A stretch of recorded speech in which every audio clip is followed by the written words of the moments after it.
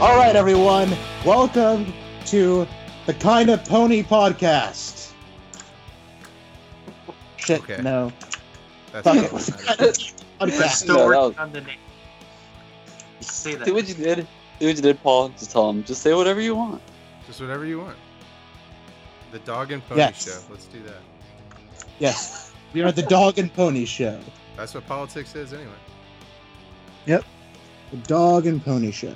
So I'd like to start by just talking about something that we were talking about before this episode started, which is the fact that Philip, Brett, and I are in the debate tournament, and I'd like to read to you all one of the debate motions that we had to do. Okay. You are sitting at home on a Friday evening trying to find something to watch on Netflix, but you're already watching the new Chappelle special, so you're basically screwed. Why are you home alone on a Friday night instead of out socializing with your friends? Because if you're reading this, that means you're a debater. And since there wasn't a tournament that weekend, you decide it's finally time to start the jogging routine that you set out as a New Year's resolution. Yes, it's still March 25th in this hypothetical. After removing your lazy-ass cat from your lap, you change into running clothes, throw on your shoes, and are out the door. After 45 minutes or a half a mile into your jog, a cargo truck drives by you, driven by a 73-year-old man. From this point on in the motion, yes, this is a motion, let's assume that you know the things that I say you know, because you're basically Sherlock. The Benedict Cumberbatch one, not Robert Downey Jr. one. And then it continues on. One second. Are you really gonna read the whole thing? Like the last sentences? The whole fucking thing. In the back of the truck, he's a breeding pair of young pandas. Why is this guy driving a pair of pandas down the road where you live? Because otherwise, this shit wouldn't work. About 200 yards down the road, the driver suddenly swerves to avoid hitting a row of ducklings that suddenly appeared in front of them. I feel like by now you already know the motion, but I'm going to keep going. He loses control of the truck, crashes violently into a tree, and the truck engine catches on fire. Oh, the humanity. You know you have exactly 73 seconds. The truck is going to explode, killing everyone and everything in a 13-yard radius. Remember, Sherlock, you have time to save either the elderly driver or both the pandas. And the motion is, this house would save the pandas. We have to fucking debate that. So you have to debate on behalf of saving the pandas? The way that it works is that it's British Parliament, so that there's two sides. Yeah, they actually say that. Like, if they like your argument, they're like, here. Yeah. And if they don't like it, I you watch can yell BBC. shame. You can yell shame. I should start doing that. Well, you can, but generally speaking, the judges are like, why the fuck are you doing that, you fucking spaz? Well, then it's really not the British Parliament at all, is it? I mean, that would be like the best part of British Parliament, would it not? Yeah, that's just Ummer's opinion leaking out there. Well, I think it's easy. If you're arguing on behalf of saving the pandas, be like, they're endangered. There's plenty of old people. There's more every day. Yeah, but who gives a shit about pandas? What do they even do? Like everybody cares about pandas. Are you kidding me? I don't. I mean, China does. The argument that I gave a weird ass argument, like so weird that the judge basically just called me an asshole for not taking the debate seriously. Yeah. What was your argument? I'm gonna let Brett go ahead and give my argument. No, you give it. All right. Well, my argument was basically like, hey, if you save those pandas, you get an interview on Anderson Cooper. You get reward money from China, and you can ride the pandas to safety out of the blast radius. And in saving the pandas, you can, kind of amp up your workout by opening the door and getting those fat ass pandas start moving. Yeah, I'm gonna agree that was a bad argument. I don't think you really cared. Oh, fuck off. Did you listen to the debate thing? Yeah, I don't think you take this seriously. I'm honestly very disappointed. It's not that I'm mad; it's that I'm disappointed. Oh, I am not sorry at all. brutal. I think that What are you, the people Stan? writing the debate didn't. I think people writing the motion didn't take it seriously. I think that initially speaking, I tried to take it seriously, but like eventually, I was like, you know what, like this isn't something to be taken seriously. Well, you know what we should take seriously, and that is Oh, here we go. the news. And reviews. Oh man, I thought you were gonna do a baked-in ad. Darn. No, we don't have advertisers because no one wants to advertise our broke ass political show. Dude, we have Yes. Hey, we're only at Tons of- episode 0. cash. Squarespace, build it beautiful. Oh man. Not sponsored. I don't think we get paid for that. Everyone and their mother is just sponsored by Squarespace. Like everything you see, Squarespace. Yeah, true. They got that money. Like All right. News. Is there any? Well, how What's- about you what- start off the What podcast? news you got? Piping hot news. all right, everyone, welcome to the Dog and Pony Show podcast, where two liberals, two conservatives, and a moderator discuss political shit, and all for your amusement, and hopefully it doesn't devolve into blood sport. So, Paul, what happened this week, or what are we going to be talking about? Like, Well, why give me don't we introduce ourselves first, considering this is episode 0. Again. Again, by the way, Oh. we already recorded an episode 0, except it didn't record, except for one person. So we kind of have I to do didn't this need to over. know that. Well, now the cat's out of the bag. What are you gonna do? Ah, damn. Behind Okay. the scenes scoop. So I'll start. I'm my name is host Paul. pod. All right. I'll start. My name is Paul. I guess I'm one of the liberals on the show. I consider myself a recovering conservative. I grew up in conservative America, was incredibly conservative up until post-college days, and I would say now I'm probably the biggest liberal here, but we'll see how it goes. All right. Next up is our other Californian friend, Marco. Would you go ahead and introduce yourself? Yeah, so my name's Marco. I would say I am a liberal as well.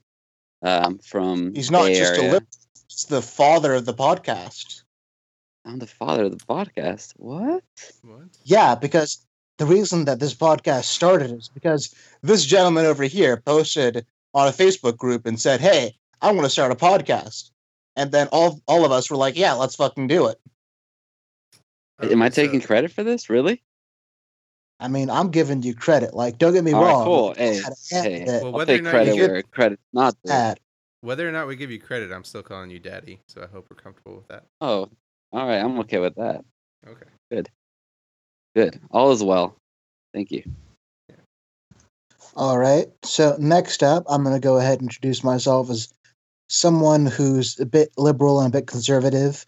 I have some liberal views and some conservative views.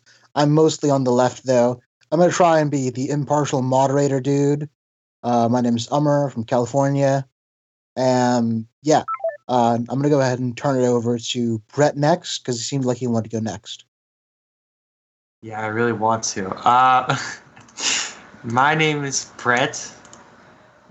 I started out as a libertarian in high school, and then I became more right-wing as time went on when I moved to a super liberal arts college, because it's called liberal arts. Of course, it's liberal.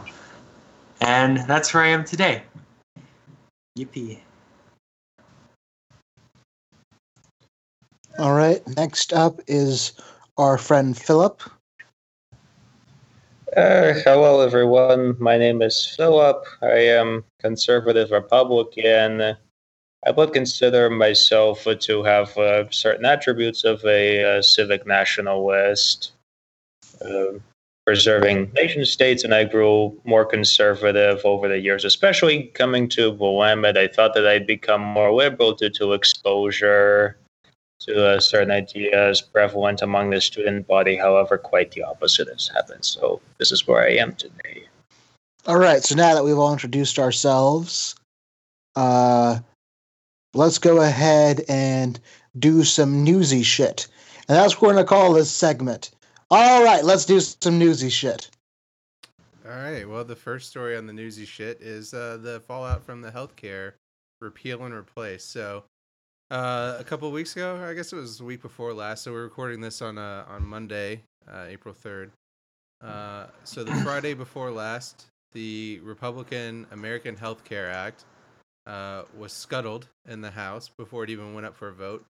Basically, they couldn't get the votes for it in the House, and the key holdout really was the House Freedom Caucus, which is the very conservative, I would say, Tea Party wing of the Congress.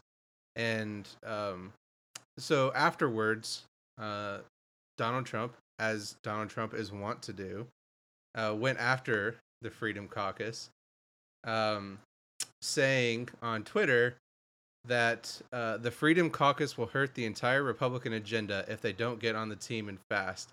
And he said this, we must fight them and Dems in 2018.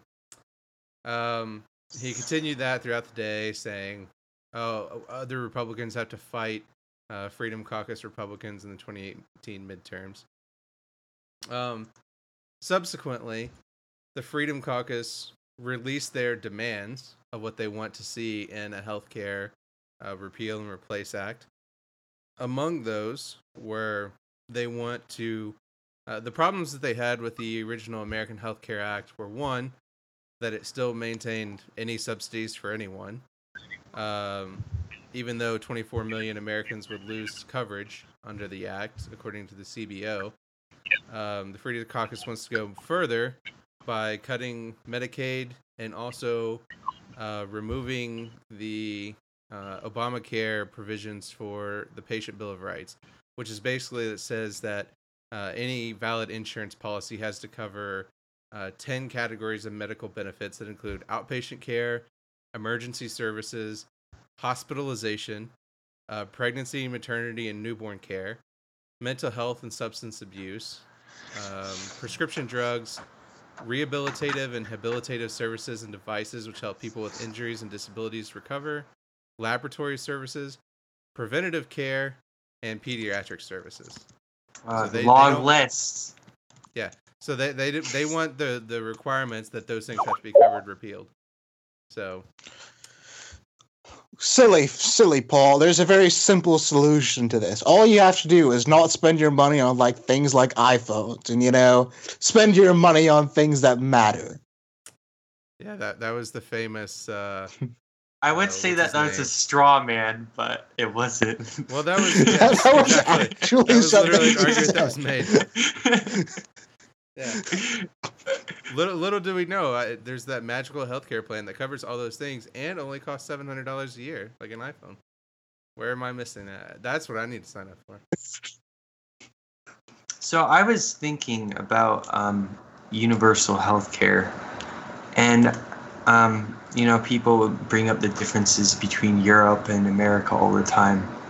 But I'm going to go one step further, which is that America is a lot more unhealthy compared to European countries, and a lot of it is due to choice, I think. People eat unhealthy. Obesity is a huge problem compared to European countries. So if you give people free care for type 2 diabetes because they've been eating too many cheeseburgers throughout their life, or if you give people free health care for the side effects of being a smoker, like heart problems and stuff like that. I mean, ultimately, what you're doing is you're not putting the natural punishments that should be in place for being unhealthy. That's kind of a bullshitty argument, because the reason that the tobacco industry is as big as it is is because they have an ass ton of lobbyists and they're allowed to give as much money as they want to politicians because of the Citizens United bill. What does it have And to we do have- with people choosing to smoke? I mean, everyone What do you knows mean, what does that smoking do with is people bad for smoking? you. Wait. So I'm you don't saying think is they that- you don't think they don't have cigarettes in other countries? I'm not saying they don't have cigarettes in other countries. We're No, talking about I'm asking Brett.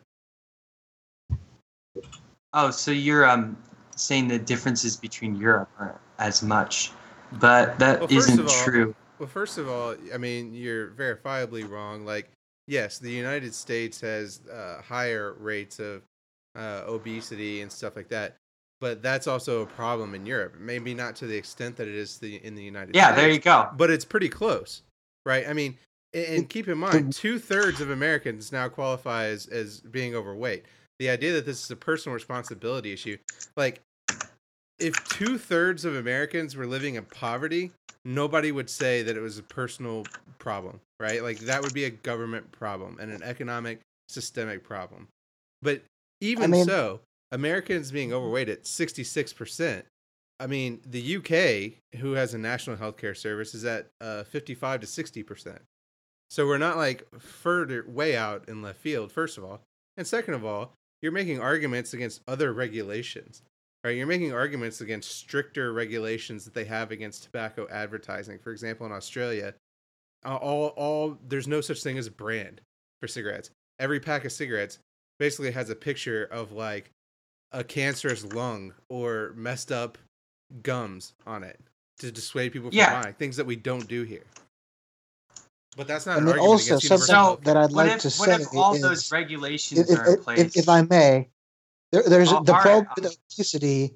I feel is also aided by the fact that it's cheaper to buy a burger or to buy junky ass food than it is to That's buy exactly- anything decently healthy because we're subsidizing the wrong things. Like, it's cheaper to get a liter of soda than it is to get like smaller things of soda because everything is subsidized and corn syrup is subsidized and we subsidize corn so heavily and we're essentially making it so that all these corporations and what have you can create this havoc for the healthcare system, and we set it up so that we don't negotiate with companies for lowering the price of medicine. Like, the fact that the EpiPen costs as much as it is a fucking disgrace. So, I mean, just to be clear, we have data on this, and it costs $1.50 more per day to eat healthy than it does to eat unhealthy. And when you have 48 million Americans, or 46 million, I think it is, Americans on food stamps, where they only get, $100 or something a week for a family of 4. I mean, what's you their end up spending definition of $1.50 healthy less a there? day. Like, where are they shopping? Do what? Because it really depends, like, on the area. No, that's just on average. No, anywhere you go, it is more expensive. On to eat healthy than it average? is- yes, Where it is is this? more Link expensive. it. It is more expensive to eat healthy than it is to eat unhealthy. It I simply mean, is. I'm always bringing up like soda. Water's free at like every restaurant you go to. I mean, you So- say that, but like, yes, Well, that's not really what we're talking water. about. So to Yeah, say I that mean- like being unhealthy, like being healthy is like more expensive, I think is debatable at It's verifiable. I mean, $1.50 yes. more a day. and You can debate the verifiable. soda thing. Okay, I'd like to see a link on that. And secondly, Sure. like even if being healthy is more expensive, that just means that there's less demand for it. And by accommodating people who choose to be unhealthy, what you're doing is you're encouraging you're not discouraging people enough. So doesn't your argument fall apart when you say other countries that do have single-payer healthcare systems have better health outcomes? I mean, I think that overall, like the U.S. has more health problems than say Sweden or Norway or Oh, countries yes. That's stable- because we have a lot more fucking people. no, like no, you're percentage. talking about rates. Yeah. But So, wouldn't like, that also the include? UK, Oh, sorry. the UK is an outlier in Europe, basically. So my Why is the concern UK is an outlier? because British like to eat and they have shitty diets. Man, this guy's coming with the data. Tell you what. No, I mean, have you ever looked at British cuisine? It's fucking disgusting, especially low That's kind of a vast generalization here. Yeah. There's a ton of healthy Everyone British rips food. on British food. Come on, guys. So they have terrible All food, right. and that's why they like to eat. Fucking Indian.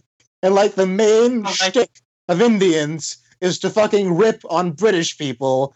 And even I have to admit, like, British food isn't that unhealthy. I've seen pictures and BBC documentaries of fat people in Britain, and they eat And weird, disgusting, Of super course. fatty shit. Fucking Even as an American, I'm like, BBC documentary Jesus about Christ. fat people.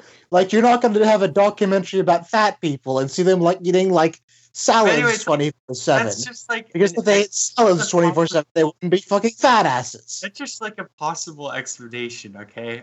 I don't know why, but Britain. These are is, just non sequiturs. You're just the making higher- things up. There's not data anywhere for any of that. Okay, would you say that Britain has a higher rate of obesity than Norway? Sure. Let, And I'm let, not let's saying I'm not That's saying all I'm diet saying. doesn't have a That's problem all I'm with that. saying. So don't And I'm not saying jump diet down my doesn't have a neck. problem with that. You agree But to then this you use that as an assumption. argument of why not to have single payer healthcare.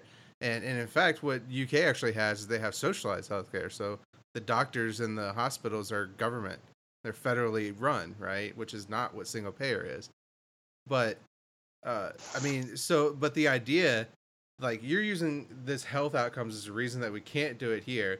Well, ignoring the fact that socialized healthcare leads to better outcomes across the world, and B, that we also have the highest income per capita in the world. So, and the largest base to draw on from the world. And insurance gets cheaper, it scales with size. So if anybody would have an easier way, it would be the United States, just based on our sheer size. Anyways, I don't mean that as size of the waistline.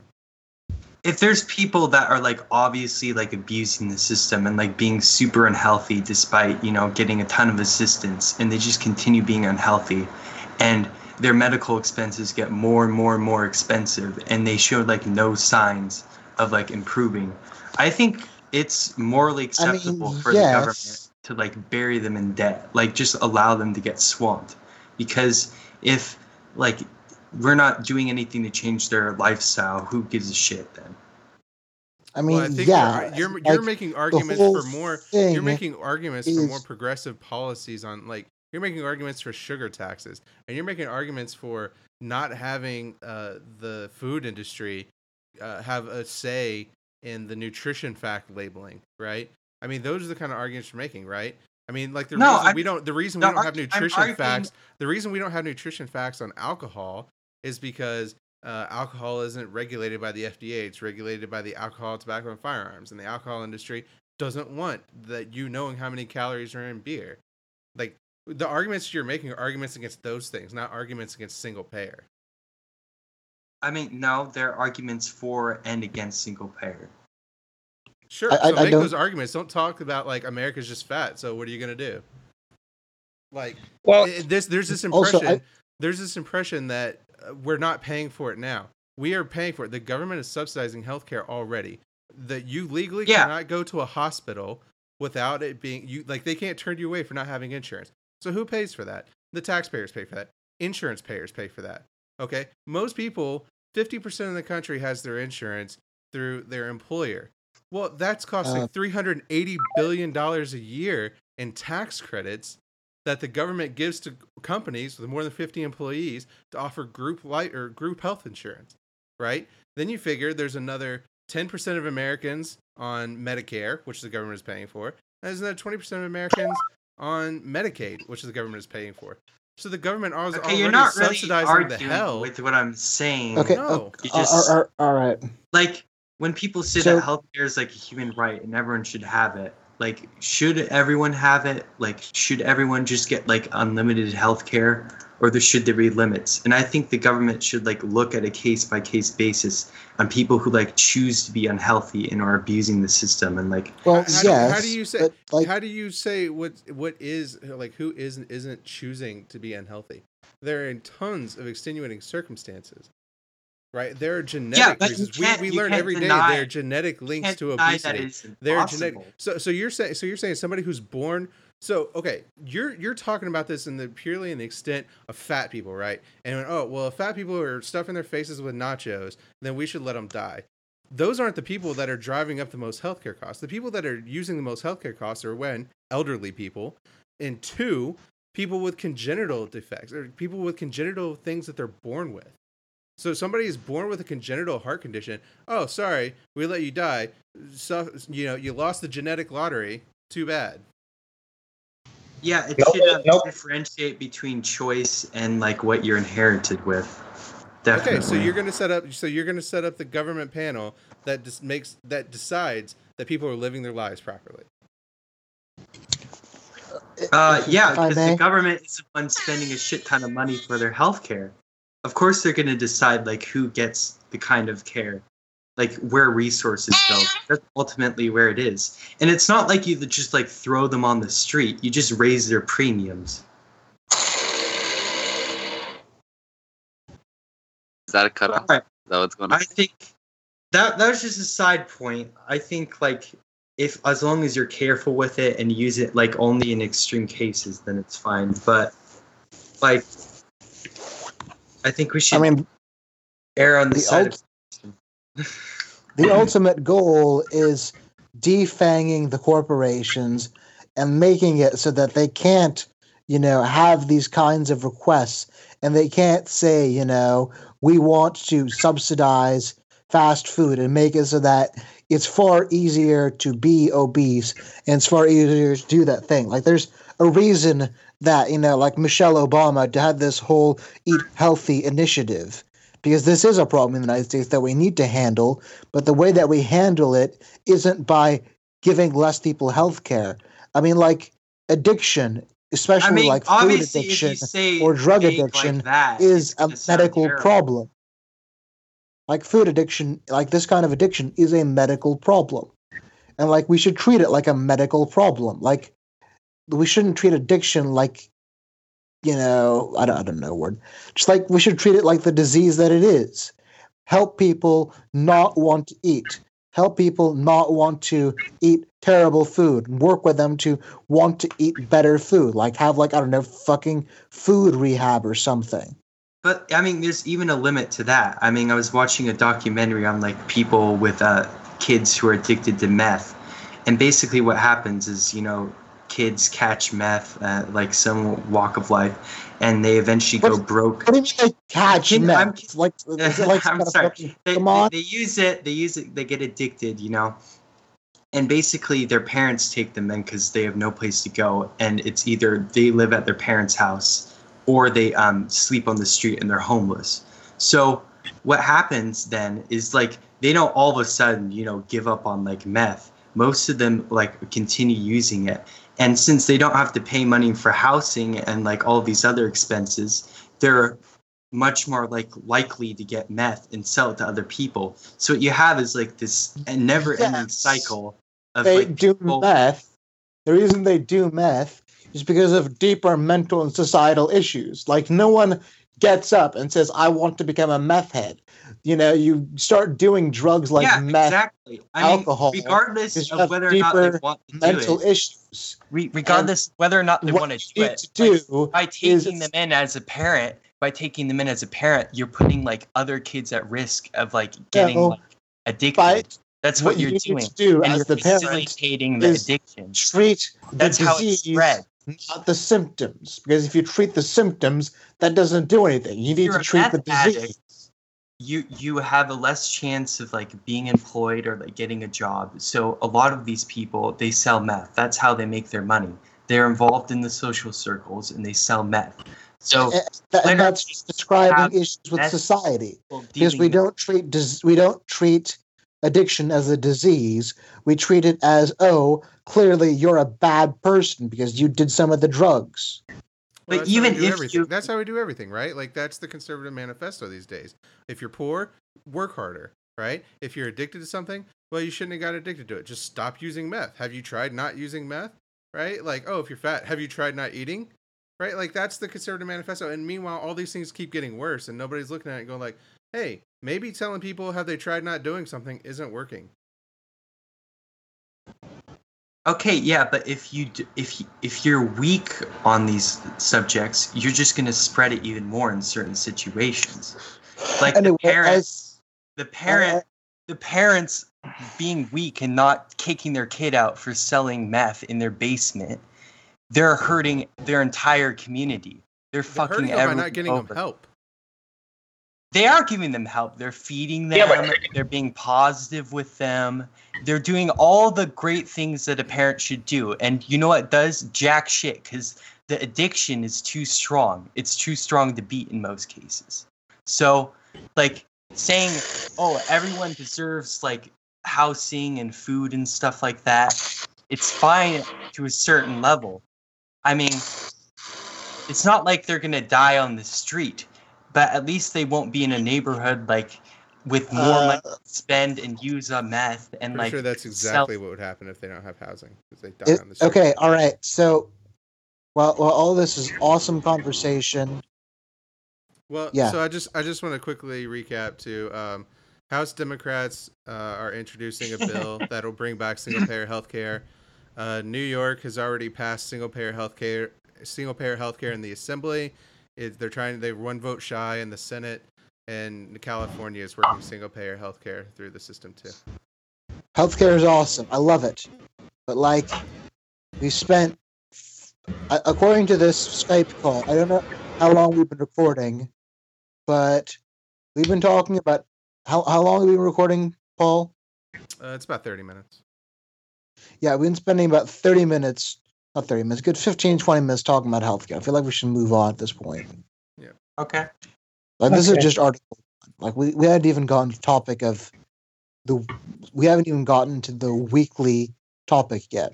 So let's go. Okay, next story. So yeah, next topic, Trump, Russia. Yeah, so I think the good place to start here is the timeline of Devin Nunes. So Devin Nunes is the head of the House Intelligence Committee, and basically the House Intelligence Committee is the committee. The Senate has one as well, but basically that's the committee that the NSA, the FBI, and the Department of Homeland Security report to on classified information, so that Congress has some oversight, but all of Congress doesn't see the classified information. So Devin Nunes is the head of he's the chair of the House Intelligence Committee, and he was also, interestingly, part of the Trump transition team. So last week or the week before last, he basically, on March 22nd, he had a press conference telling the public that he got information that the Trump transition team was wiretapped, which Trump has been claiming. Then he Didn't he went say to the White incidental? House. Well, so then he went to the White House, gave another press conference saying, oh, well, they were, the Trump team was caught on this, but it was incidental. So we were monitoring foreign, intelligence. We're monitoring foreign people, and we picked up on the transition team incidentally, and their names weren't blocked out or anything like that. Then he ended up coming out and saying, well, it turns out that actually what happened was this information was two Russian officials were talking to each other, and they were talking about the Trump transition team, and those names weren't blocked out, which is completely like, it's a nothing burger, right? And so then the story A came nothing burger. out. A nothing burger. It's nonsense. So then it came out that basically the source of this information was two White House staffers themselves. So he got this information from White House staffers, this quote unquote intelligence, made it out like it validated Trump's claim to being wiretapped, which it absolutely didn't. And then he went to tell the White House about it anyway. So all that's going on. There's been a lot of backlash to that. Basically, people saying that he can no longer be impartial. They have to have an independent agency look at this. Separately, Michael Flynn, who was the former national security advisor, who was fired for lying to Mike Pence about speaking with the Russian ambassador Kislyak during the transition, he is now going around offering testimony about the Trump transition in exchange for immunity. Interestingly, he says he didn't break the law. He was quoted during the election as saying about Hillary Clinton officials regarding the email servers that, well, if you're asking for immunity, you clearly broke the law. But now he apparently is saying he didn't break the law, but he is asking for immunity. But no one is offering it to him. He's asked both the Senate, the House, and the FBI, and no one is willing to exchange immunity for his testimony. So the question is, do they already know what he knows and they don't need to give him immunity, or do they think he has nothing? And separately, Marco Rubio also came out this week and said that during the campaign, during the primary, because one of the arguments that's been made about the Russia hacking is that the argument that Republicans are making during the House and Senate investigations is that, well, if Russia did hack the election or did try to influence the election, they were doing it against Hillary Clinton, not for Donald Trump.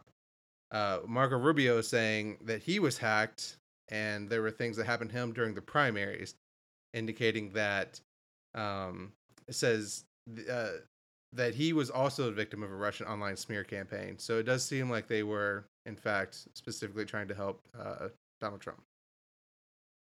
Well, I don't see how Russia specifically influenced the outcome of the election. I totally bite the bullet on the fact that they could have hacked. I know the Kremlin is a bit of a snaky. Well, those who work in the Kremlin have that potential, and they have done it to foreign governments. Not denying that, do not condone it.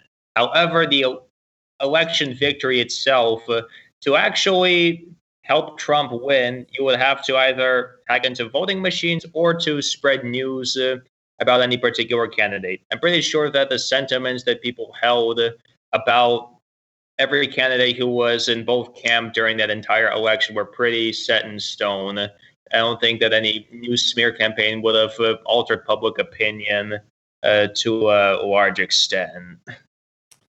So just to be clear, though, what they're arguing, I mean, what the evidence of is that what Russia did was they leaked the emails, right? They hacked the Podesta emails, they hacked the DNC emails.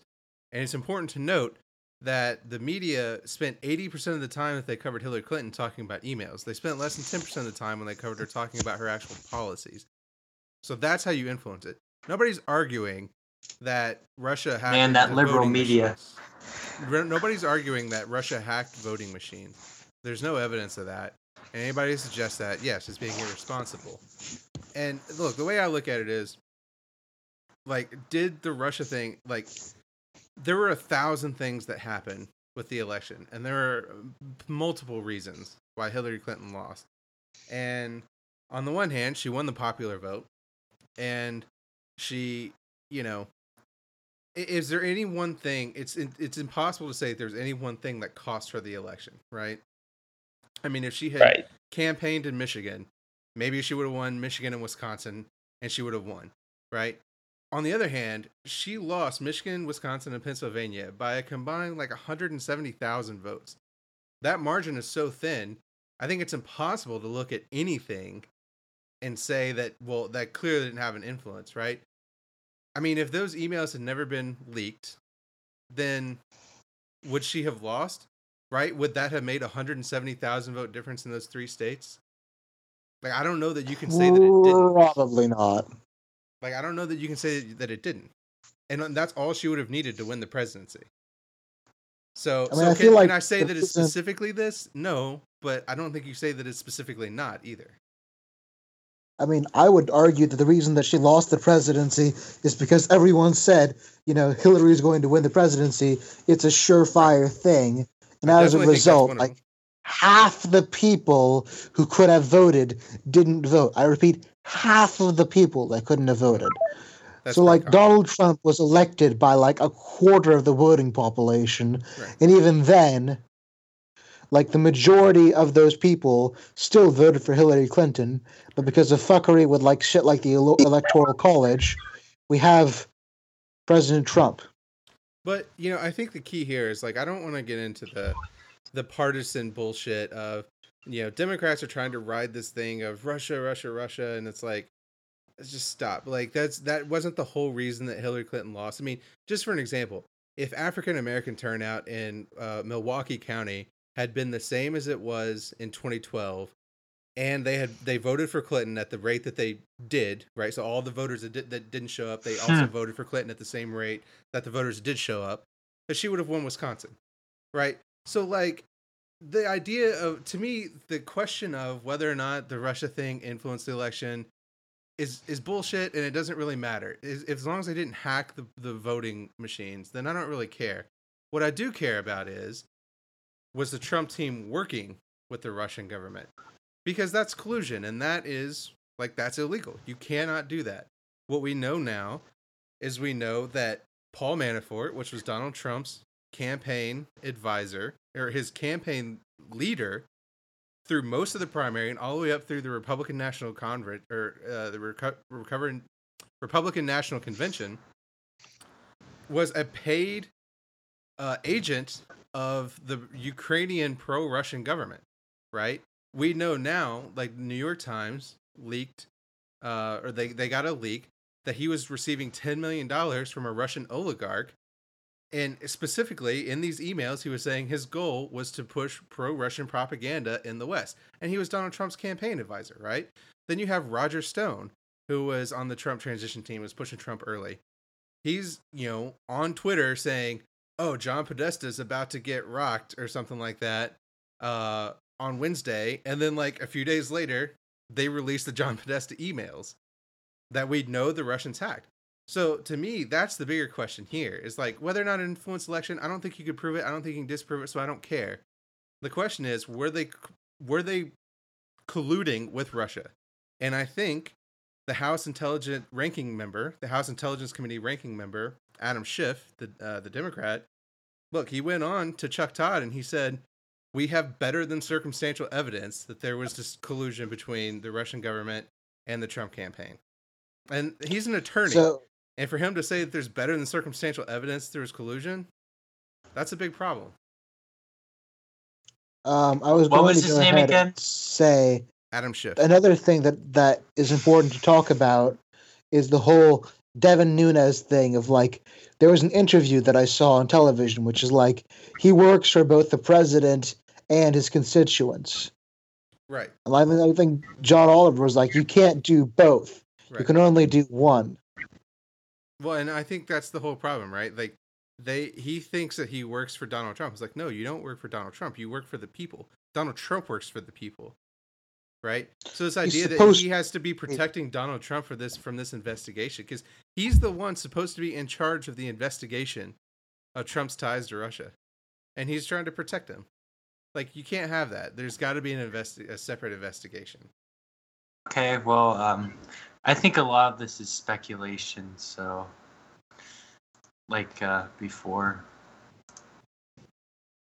One last whether or not the Trump campaign was tied with the Kremlin throughout the entire campaign, that doesn't hold weight with regards to any policy decisions. If you were to see the effect of some legislation being passed that would be beneficial to the Kremlin, which hasn't been put forth in the Senate or the House at the moment, then it would be easy to say that they were working together so that Trump would pass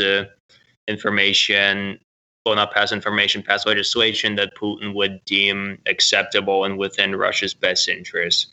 However, we haven't reached that point yet.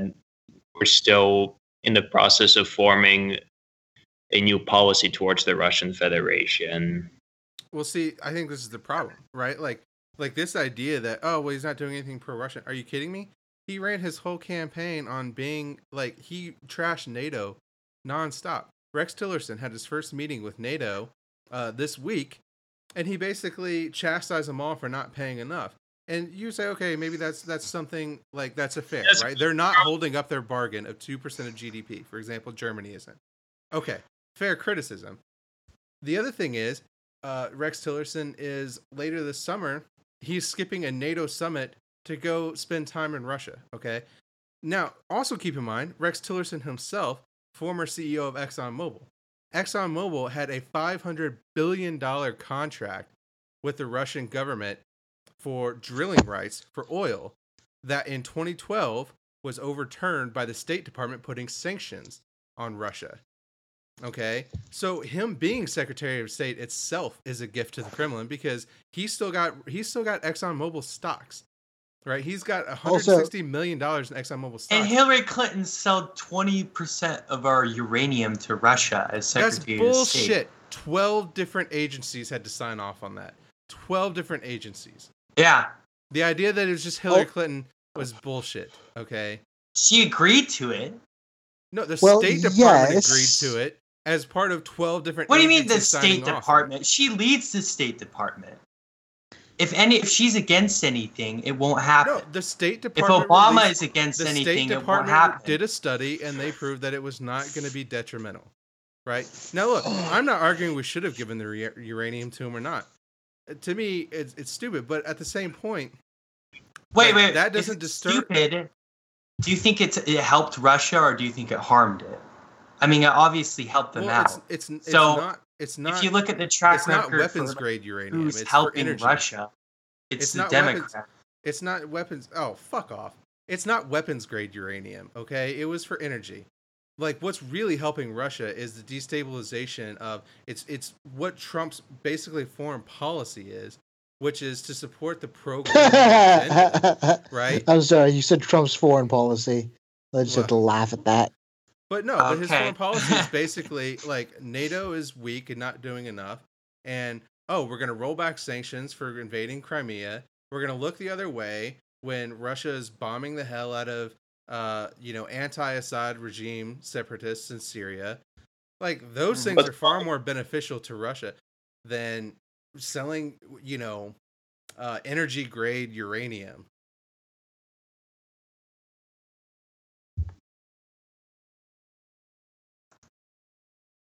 I mean, I don't think I'm not too familiar with like refinement of uranium, but uranium is fucking uranium. I'm pretty sure there's ways of like turning uranium, all kinds of uranium, Dude, into if you weapons. don't know what the fuck you're talking about, don't fucking talk about it. Russia already has I a don't bigger think nuclear Paul does stockpile than us either. anyway. I mean, like, what do you mean by like civilian grade uranium or like energy grade? Yeah, what the not hell as does highly, that it's even not mean? as highly refined. Like, if you throw energy grade uranium and you put it in like a box and you set it off so like vapors like sprayed around a city, it's still gonna kill a fuck ton of people and it's gonna cause a lot of problems.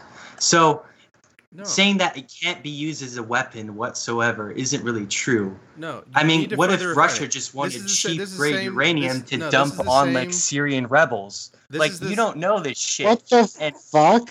This is cheese the same, grade this is the same uranium. bullshit argument Okay. about Civilian the, grade uranium to dump on rebels because it's cheaper. no. This is the Okay, same I was gonna bullshit argument. say, This is the same argument about the Iran nuclear deal. People are like, "Oh, well, they're still allowed to have uranium." Yeah, their centrifuges are not like they cannot refine the Well, uranium. why to the the point fuck that do you it can be trust fissile. Iran and Russia? I don't trust Iran and Russia. I think the problem. Then why with Trump do is you that- think it's a good idea? Why do you think it's okay if the State Department does a study and they're like they're not going to abuse this? We don't fucking Because- know. It's because when it it's doesn't- in their hands. when you Russia put something already remotely has a bigger dangerous nuclear into an authoritarian state's hands. We're fucking ourselves over, I'd say. Russia already has a larger nuclear arsenal than we do. They have more nuclear weapons than we do. Like, Great, why let's the give fuck them do more they need uranium. Who uranium? gives a shit? It's insignificant. It's insignificant. What Russia really needs is they need allies as they march through the former Soviet bloc, and more importantly, they want to prop up the Assad regime and the Iranian regime because they're both pro-Russia, and it gives Russia access to the Gulf so that they can get around the sanctions that the United States has put on them. Like that's the whole everything in Syria is a proxy war between the United States and Russia. Like we talk about this, oh, it's ISIS, ISIS, ISIS. We were talking about ousting Assad before ISIS even existed. Like the whole thing in Syria is a proxy war about getting Russia access to the Gulf. And Trump's okay. He's like, why are we working together with Russia and Assad? Like, that's the problem. He's undermining the sanctions. That's what they want. The uranium is insignificant to them. I mean, they still bought it, so it obviously isn't insignificant, and you really don't know their motives. Just because the State Department says it's benign doesn't mean that it's fucking benign. I mean, the government lies all the time about shit. But yeah, I think we covered the topic. Anyway, moving on to the next. I feel like we've just talked about Trump and Russia enough. What's our next thing? So Neil Gorsuch is up for taking the Supreme Court seat left by the death of Antonin Scalia. He passed the Judiciary Committee today. He's on path for a vote on Friday. The Democrats have said that today they reached the 41st vote that they need to filibuster the appointment. But Mitch McConnell has said that he's going to be confirmed one way or another, which indicates that he's going to enact the nuclear option and remove the filibuster for Supreme Court appointments. So, I mean, couldn't the Democrats just pull the Republicans and just refuse to even see him? I'm sorry, could you say that again? Couldn't the Democrats just pull the Republicans and just refuse to see him outright? Well, no, because Democrats don't have a majority. So the reason Republicans were able to not hold any hearings on Garland is because they had a majority in the Senate. So the Judiciary Committee and the Senate leader just decided not to hold hearings. But right now, the Judiciary Committee and the Senate are controlled by the Republicans. So obviously they had the hearings. I mean, I guess then just filibuster the shit out of it. Yeah.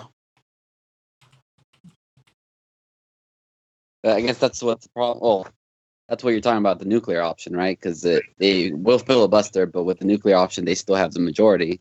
You don't need the 60 vote threshold anymore. You just need 51. Right. I mean, like, even then, do you have enough? According to news articles I've been reading, like, they need a certain amount of Democrats to jump ship in order for this to work. Well, they would need. Wait, I thought they could. They would need 8, but like they would need 8. So as long as 41 Democrats say they're not going to vote for end of cloture on the Gorsuch vote, then that's a tantamount to a filibuster. And today, the 41st, it was Senator Coons from Connecticut said that he's not going to vote he's not going to vote yes on a cloture vote, which means that essentially they're filibustering it. So that's already done. It's going to be filibustered. That thing that Rand Paul did. Well, he did a filibuster. I was going to say, that was a very vague statement. Yeah, I mean. Well, yeah, but I know, like, Rand Paul, like, did this super long filibuster, like 24 hours, something dumb like that. Yeah, I mean, yeah, that's a filibuster. Like, there's 2 ways to do a filibuster. What the filibuster basically is, so what there is there's a thing called a cloture vote, which is basically where the Senate says, it's a vote to say that we're going to stop debate and we're going to stop discussion on a particular bill or an appointment or something like that. And essentially what they do is they call for a cloture vote. As long as you get 60 votes, then it moves on to they can take the real vote. If you don't get 60 votes, then then they have no way of ever stopping debate on the topic, which is essentially the same as a filibuster. So somebody could just talk forever. So usually what they do, instead of actually doing the filibuster and letting the guy talk for, 24 hours, like what Rand Paul was doing is he talked for 24 hours, and what they were trying to do in the background was gather up the votes for a cloture vote. And then they never got it, so they held a cloture vote. They didn't get the 60, and so they just ended it, and they said, all right, we're scrapping the bill, and therefore you stop talking. But usually what they do is you just bypass the 24 because they know ahead of time. So right before the bill or the nominee or whatever goes up for the vote, they just hold the cloture vote, And if it gets to 60, then they take the real vote. And if it doesn't, then it's scrapped and they just move on. Got it.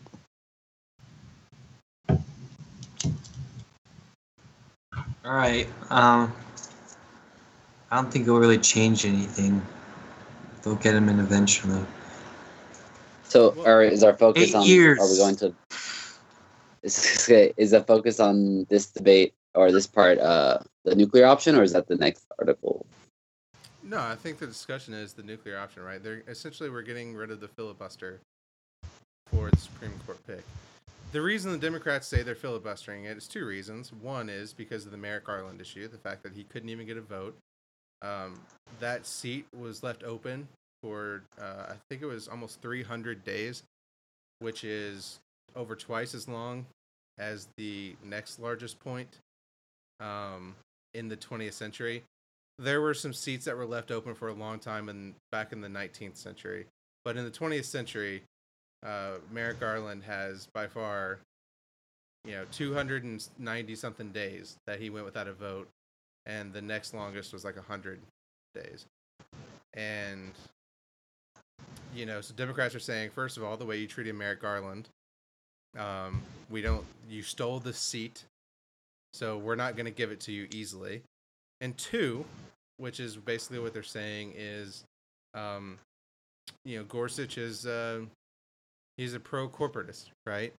I mean, there was one of the cases that gets brought up a lot was he was the only judge out of, I think, about a dozen judges that, ruled on a case where there was a truck driver and his truck got stuck in the snow, like freezing cold, like his brakes went out on the trailer. He radioed into the headquarters and they said, "Stay in your truck, we'll send a repair guy." The repair guy didn't show up. It was an hour later. His truck the heat didn't work in it.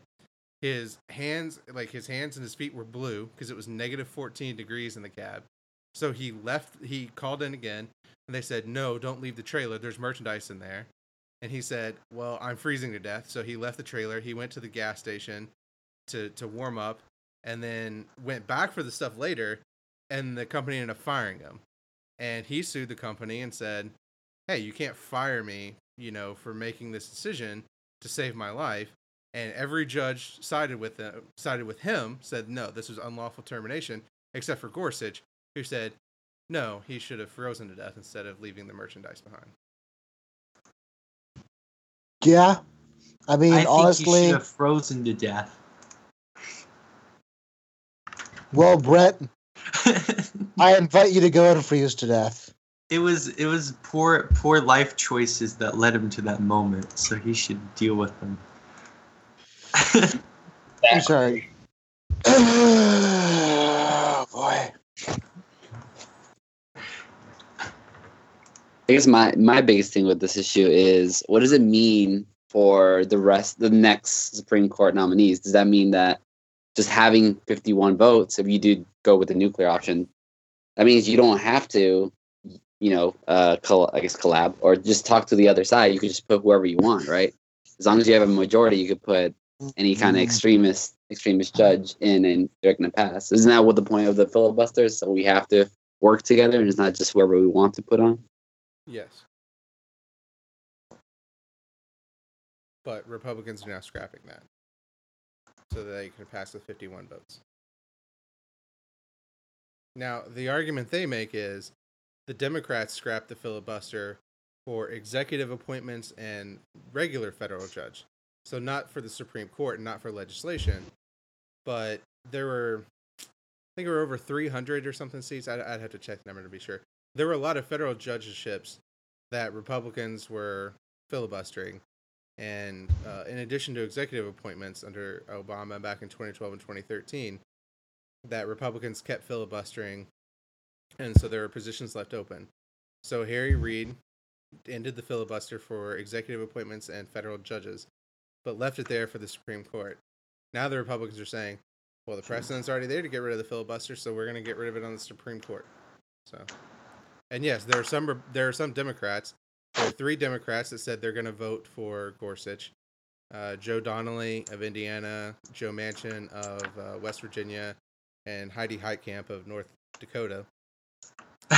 Their argument is their argument is basically like, oh, well, we can't give up the right to the filibuster for Supreme Court justices. But I'm sitting here like, what's the point of the filibuster if you never use it, right? Like, this is a point to use it, and if you're saying like, oh, I want to protect the filibuster, like, what are you protecting it for if you're never going to use it? Like, it's useless if it just sits there. And you I never mean, actually filibuster I'd like to anyone. bring up the example of video games, which is like, you know, in like video games, you pick up all these like potions and shit. You're like, I'm gonna use this, and then it's like the fucking end of the game, and you're on the last boss, and you haven't used any of them. Yes. Me IRL. That's literally me in like every RPG ever. Yeah, so I mean I just think it's I don't see the point in maintaining the filibuster if you're never gonna use it. And I think the idea that like Republicans were gonna get rid of the filibuster regardless. Like as soon as they decided, and I think there's a huge level of hypocrisy there where, you know, Mitch McConnell's going out and saying like, oh, this needs to be a bipartisan process, and we have to get, it's Donald Trump's right to put this justice on the court. I'm like, well, motherfucker, it was Obama's right to put a justice on the court, and you just didn't even give him the time of day. So, and he put up. They were going to wait until American people could decide with the election. That's bullshit. Bullshit. Antonin Scalia died in December of 2015. There was over a year. You know when the Americans decided? They decided in 2012 when they reelected Obama for a 4-year term. That's when they decided. Yeah, pretty sketchy death, too. Oh, fuck off. Seriously? No. You are not... if you are implied that, like, Antonin Scalia was, like, in a hotel killed or something... In Waco, Texas. Wait, no, it wasn't Waco, Texas. It was, What's that take off the tinfoil hat, Brett. The pillow over his face. Well, to quote your earlier comments, he was a fat ass and made bad life decisions. So why do you think it was a He didn't give him an autopsy, and they cremated him despite being a Catholic. Jesus Christ. A good Italian Catholic. Scalia, he got cremated with no autopsy. They don't perform autopsies regularly if the court... They do not perform autopsies all the time. If there's a homeless person that dies, they perform an autopsy. No, they do not perform an autopsy unless there's suspicion of foul play. There was. I know. Believe me, I know. Both my parents died within the last 2 years. Neither of them had an autopsy. Why would they perform an autopsy on a Supreme Court justice? Because he was a fat motherfucker that was almost 70 years old and he died of a heart attack. Well, they figured that, there was this guy named Brett Yahtzee, How can we piss him off? I know. Let's not do any autopsy and then just cremate the body. That'll really piss him off. I would be very curious to talk to one of his family members. Just to get to the bottom of it, You know, man. I can tell you guys are down with this. Okay. Yeah, we haven't gotten through the main topic yet. Yeah, so we just have one last story, which is about immigration. Sorry, go ahead. Fuck. That's going to take us the longest. Like, we're just going to spend, like, the next 2 hours. Like, we're going to finish talking about this, and then, like... I'm not going to the next 2 hours. All right, we just talk about immigration as a... Oh, okay. Let's skip it and we'll talk about it next week then. So, all right. So let's just run down a list of other things that happened.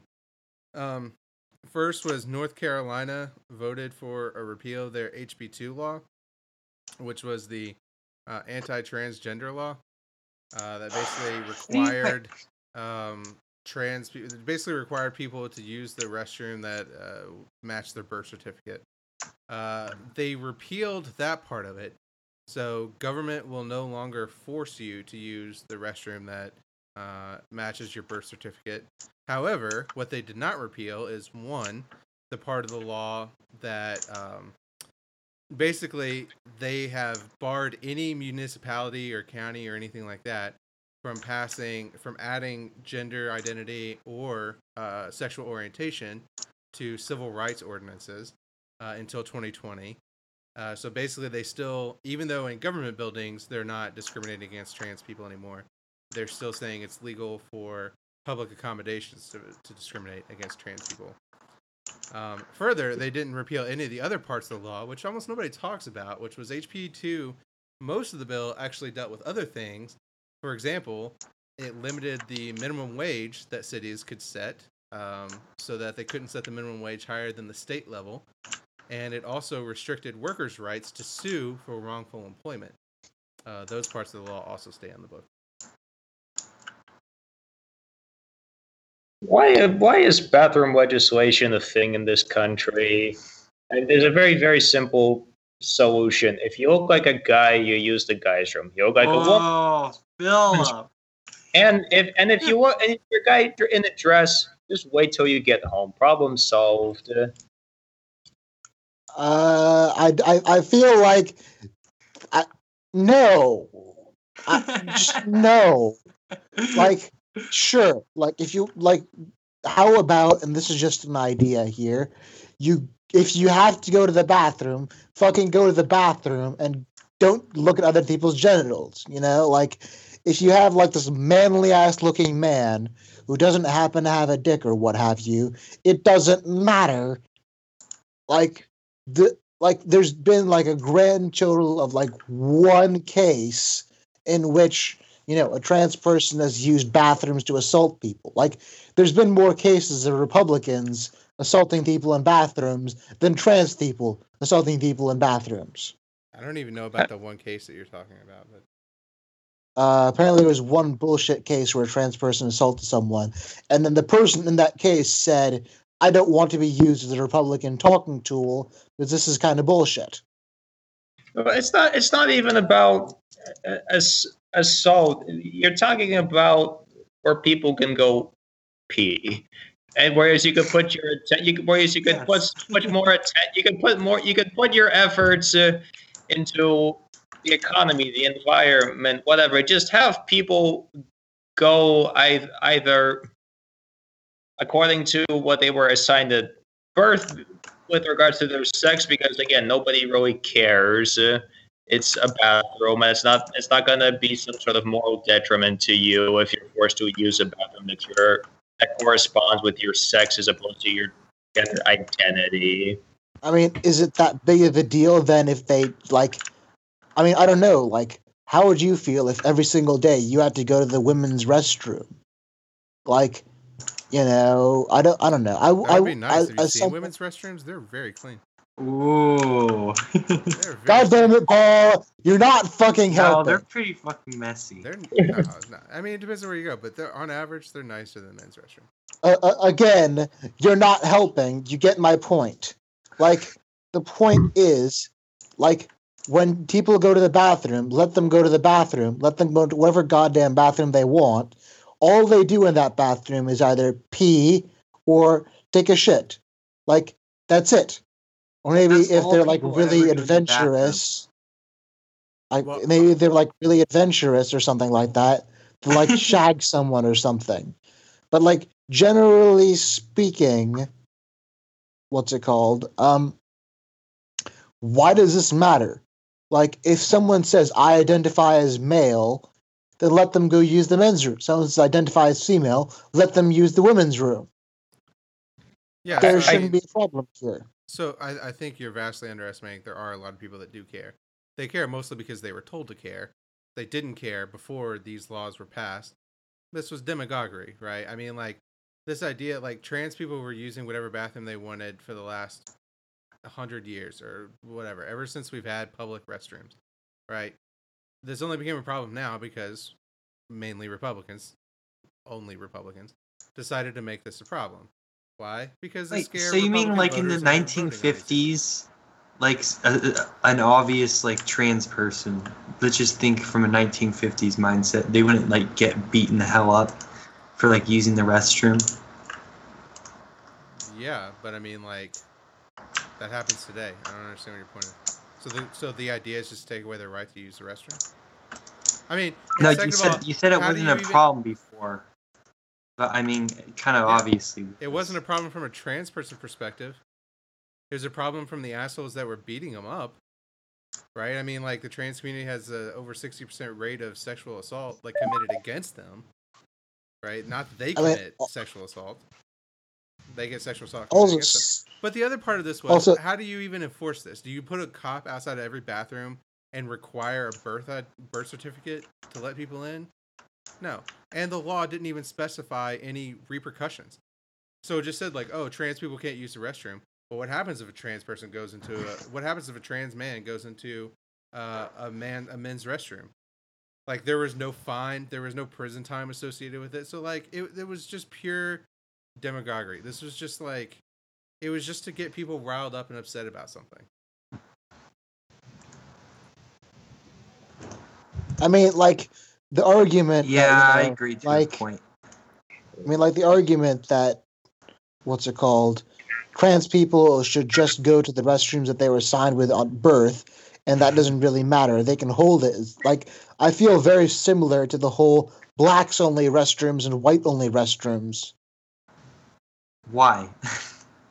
Because you can easily make the same arguments of, oh, well, just use the black only restrooms. Like But that. they're not based on race. I mean, it's based on gender identity and what you assume to have someone's gender usually, like, identity be.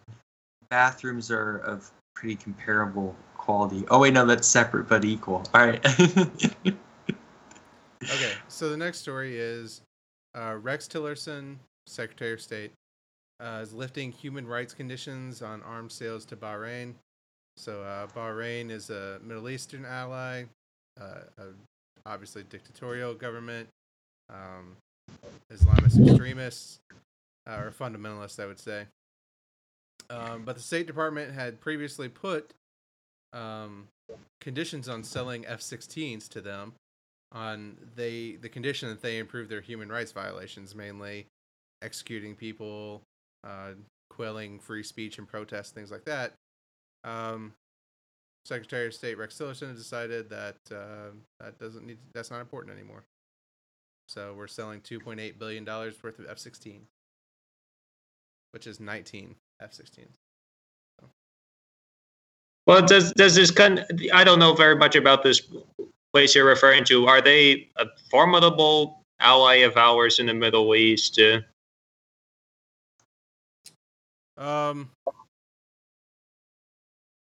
I don't know that it's really that big of a deal. Because this is sorry, I'm sorry. This is one of those cases where I question at times who our allies are, because we give money. Well, in this case, F-16 warplanes. Our allies, if they have something to give us, we can completely ignore anything that happens in those countries domestically. The same thing with Saudi Arabia, our ally, quote unquote. As long as they have oil to offer us, we will funnel money into their government, though they still have public beheadings. And with what you just described, I don't agree with Tillerson's decision. It's very hypocritical on behalf of the U.S. Yeah, I mean, I think it's perfectly in line with what we do with Saudi Arabia, for example. Although we've also restricted sales to Saudi Arabia in some cases. So it's likely that those will also be reversed. Okay. So the Planned Parenthood video creators, so everybody, well, if you don't remember, the Planned Parenthood video was basically a series of videos, really. Released, when was that? It was 2015? Basically by an anti-abortion group. They set up sting operations where they tried to catch Planned Parenthood officials in the act of admitting to selling aborted fetuses for profit. The videos were doctored to indicate that. Republicans seized on that. The state where I lived, they defunded Planned Parenthood. The videos didn't actually prove anything. They were deceptively edited, and now the creators of the videos have been charged, I think, in California. Yeah, California. California prosecutors filed felony charges on Tuesday against 2 anti-abortion activists who secretly recorded videos in an attempt to discredit abortion providers, saying that some of the recordings violated the state's privacy law. Also important, these same people were also charged in Texas for the same rules, for violating similar laws. They're being charged with 14 counts of illegal recording and 1 count of conspiracy.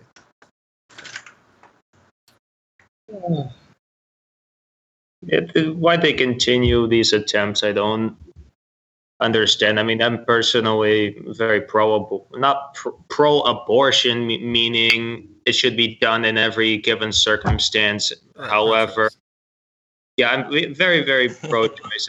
I don't see what they were trying to accomplish through this sting operation, and I think it just hurt their cause even more because once it was revealed that the videos were false and illegitimate, I'm sure that many voters who were previously staunchly anti-abortion would see that maybe Planned Parenthood wasn't this evil, corrupt organization that sells fetuses for profit. That just isn't true. They provide basic health services to women and abortions that are needed in many circumstances. I think you're vastly wasn't Planned overestimating Parenthood? people. Yeah, wasn't Planned Parenthood Yeah. defunded though? Planned Parenthood was defunded in several states, including Indiana, state where I live. Also, defunding Planned Parenthood was part of the American Health Care Act, which didn't pass. But if it had passed, it would have defunded Planned Parenthood completely. Yeah, I feel Well, like that's- these videos, whether they're fake or, I mean, yeah, they're shown to be highly edited. I feel like they were successful because I feel like it was a catalyst, right, to everyone talking about it. Yep. And I Well, bet, if you polled most Republicans, they would still think that. I mean, so for example, if you polled Republicans, 75% of them, I mean, this poll just came out, I think it was 74% of Republicans believe that Donald Trump was wiretapped by Obama, right? Like, it's not true. The FBI, the NSA have come out and said it's not true. I think if you polled Republicans, they would believe that Planned Parenthood still sells fetuses illegally. I think it accomplished exactly what it accomplished. I mean, like I said, in my state of Indiana, they defunded Planned Parenthood. None of the Planned Parenthood facilities in Indiana even participated in the program that they were talking about here, which is not that they sell aborted fetuses, but they can donate fetuses to medical research. Ben Carson, for example, did some of his research on fetuses that he got from abortions. Well, And, that's so Go the ahead. point was, so in Indiana, the State Department did an investigation into it, found that they weren't doing anything illegal.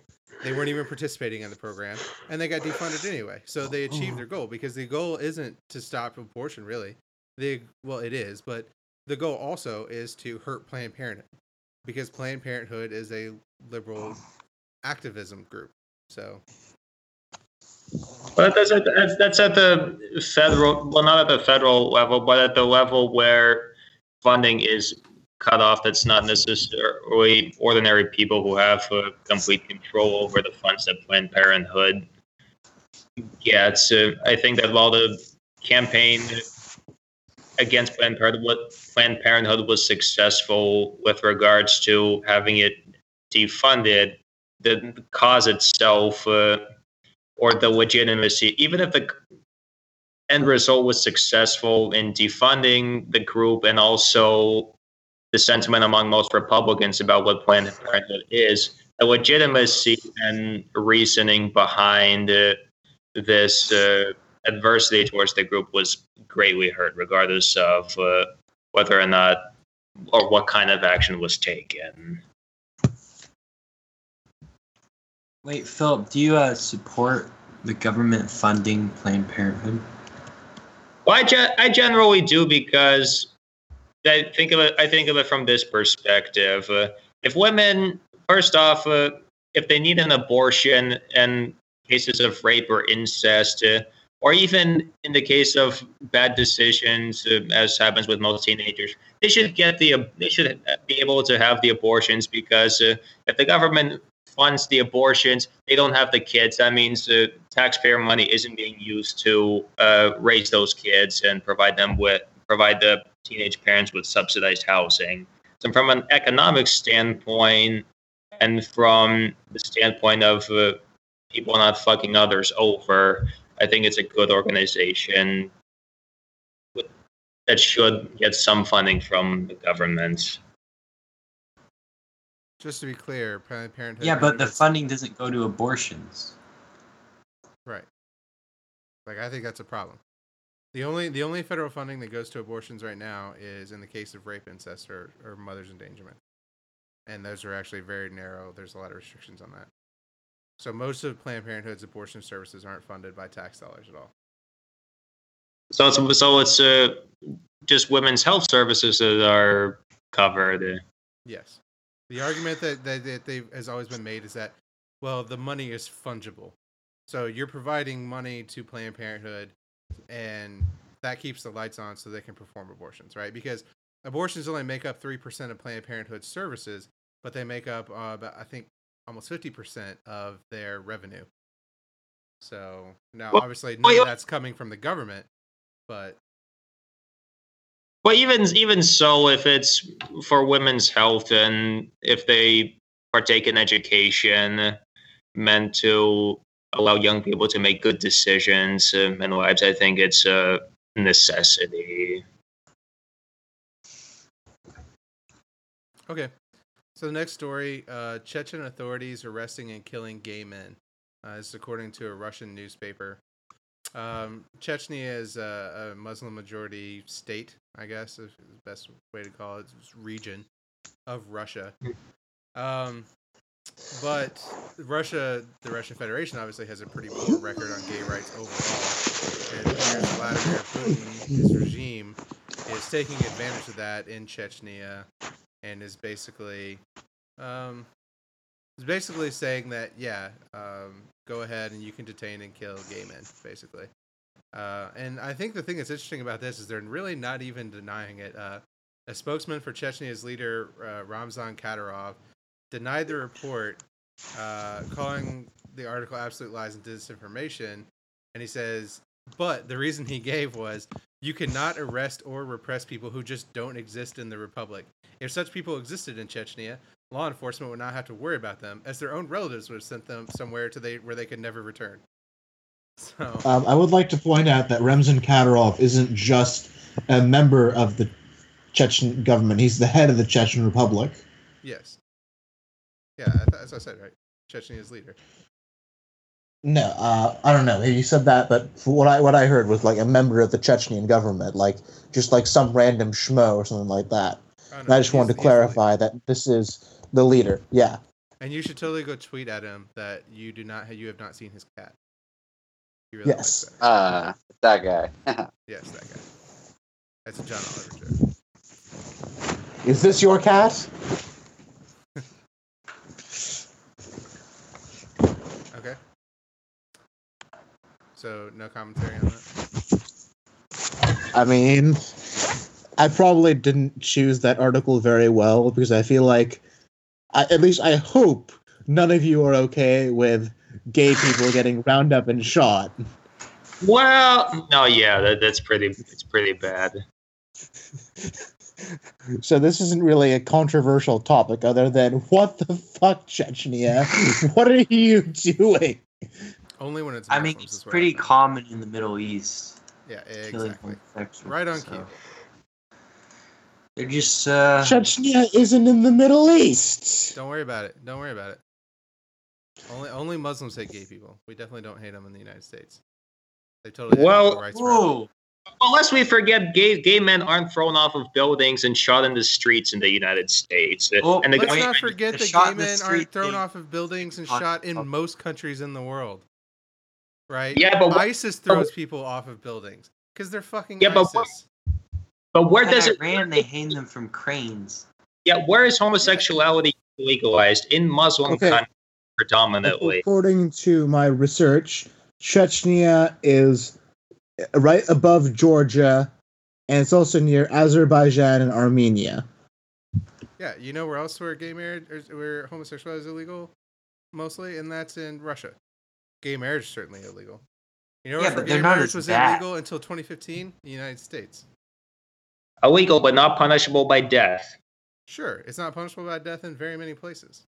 There are a few Christian countries. There are more Muslim countries. Not denying that.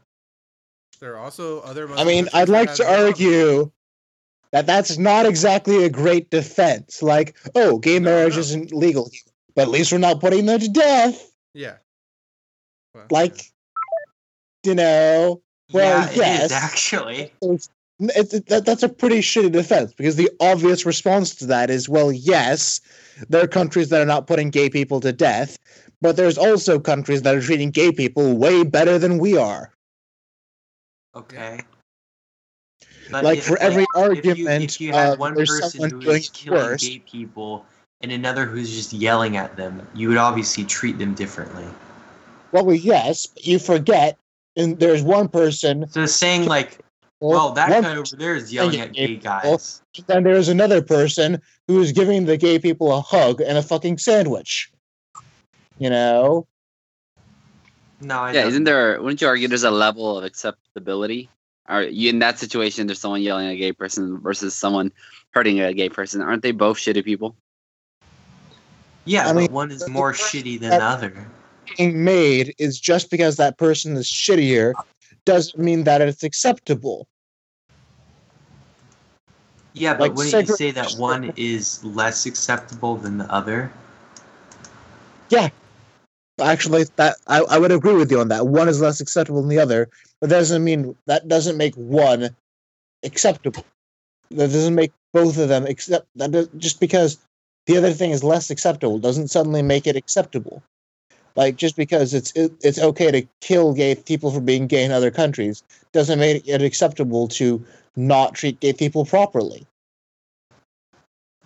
Yeah, but you're being a little bit facetious when Paul says, like, when we bring up, Iran fucking hanging people from cranes just because they're gay, and then you say, well, they're not the only country that hates gay people.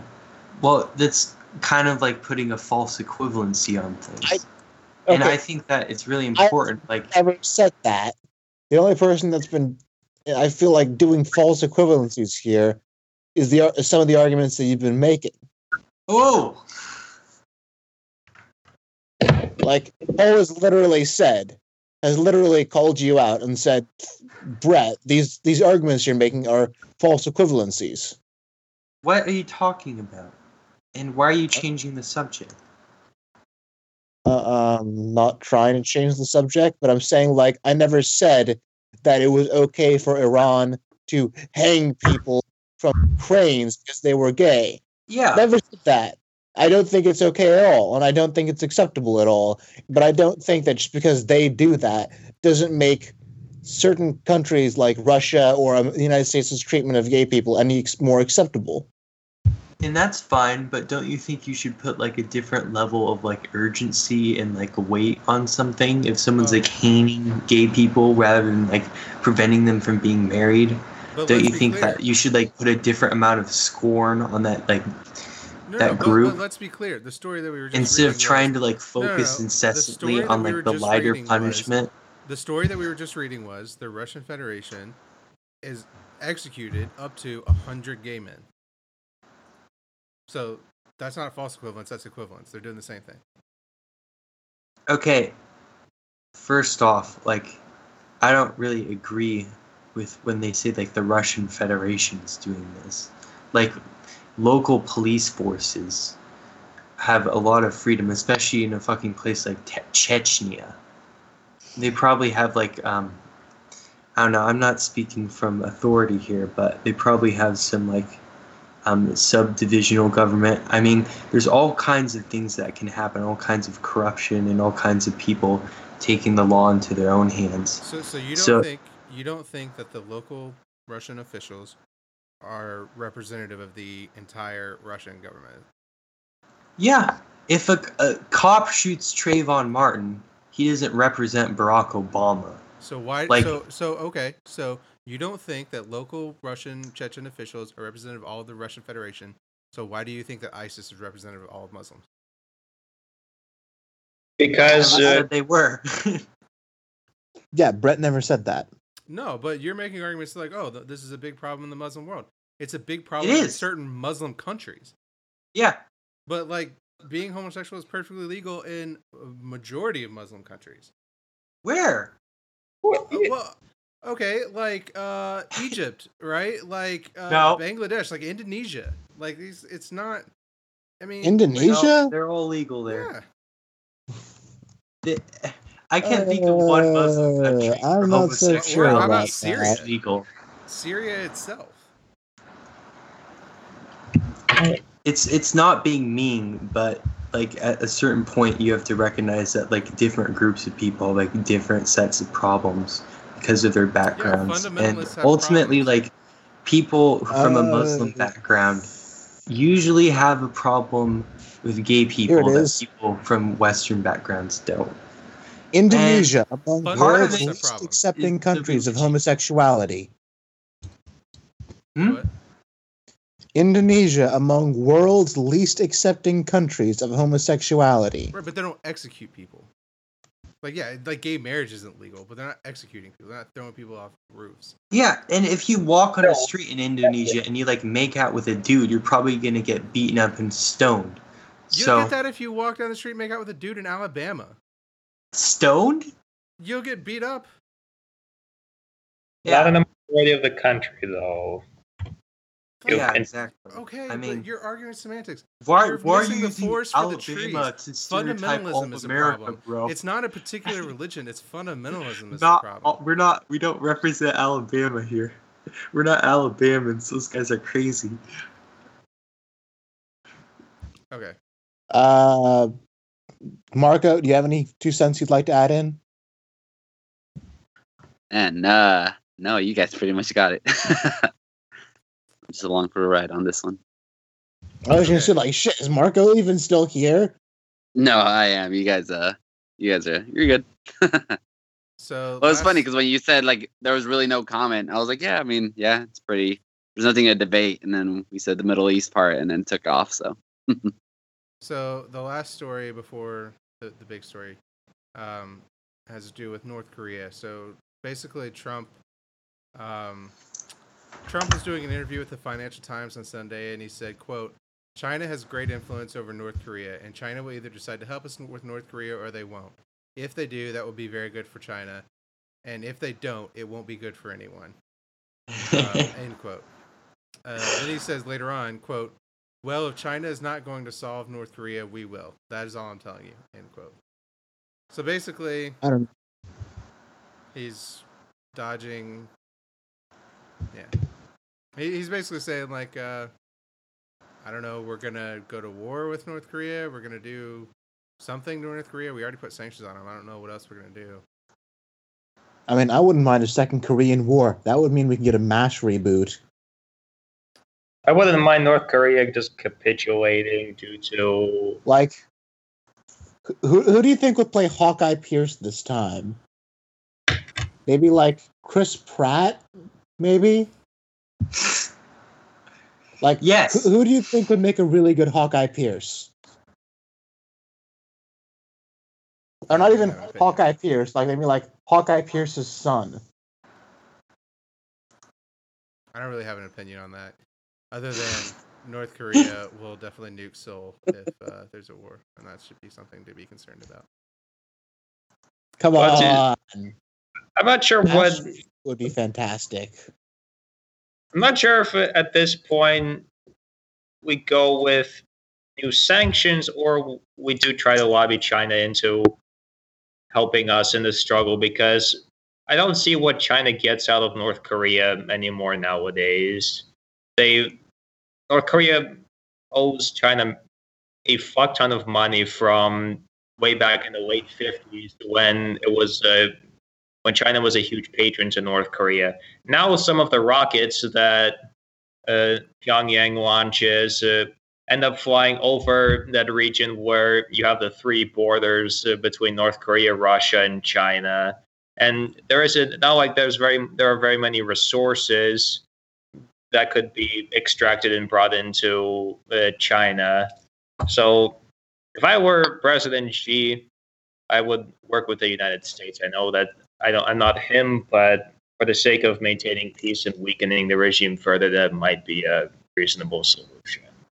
So What if you were there's the there's God two Emperor? reasons. There's two reasons. One is refugees. China worries that if the North Korean government collapses, North Korean refugees will pour into China. They also worry that if North Korea collapses, and presumably it comes under the rule of South Korea, or then just becomes Korea, I guess is what would happen. Basically, the United States would have more leverage there than China, and then that puts the United States in basically leverage on the Chinese border. I suppose that makes sense. I'm not sure how much the refugees would. What's North Korea? Okay, let's look up what North Korea's population is. Well, I mean, I don't think. I mean, this is America. We don't even want to take 50,000 Syrian refugees. So, Ooh, I mean, the like, population being tiny is like not really a good argument. don't get into that right now. I mean, like you could always make the argument of the North Vietnam, South Vietnam thing when like the North Vietnamese came into South Korea. Sorry, not South Korea. South Vietnam took it over, and Vietnam became one. There wasn't really a refugee crisis, as far as I'm aware. There could be. As far as I'm aware, there wasn't one. So just to be clear, there were 22.85 million Syrians, and we see what that refugee crisis is doing to Europe and the United States. There are 24.9 million North Koreans. So. Okay, but yeah, no refugees crossing into China. However, is there any scenario in which a unified Korea would work well with China? Because if that regime collapsed in North Korea, not North Korea, if Korea was strong enough and its new government if it devoted itself to working mutually with Beijing as well as Washington, a lot of the problems would be eliminated that are existing today. Well, I mean, I think that's an interesting because, so what happened in South Korea recently was the President Park, was ousted for corruption. But it's likely the opposition party will take power in new elections. I guess they're going to have new elections. And the opposition party is much more amenable to working with China than Park's government was. Park's government was more closely allied to the United States and against China. So, yeah, if the opposition party gets to more power in South Korea, yeah, there's certainly an opportunity there to work with China.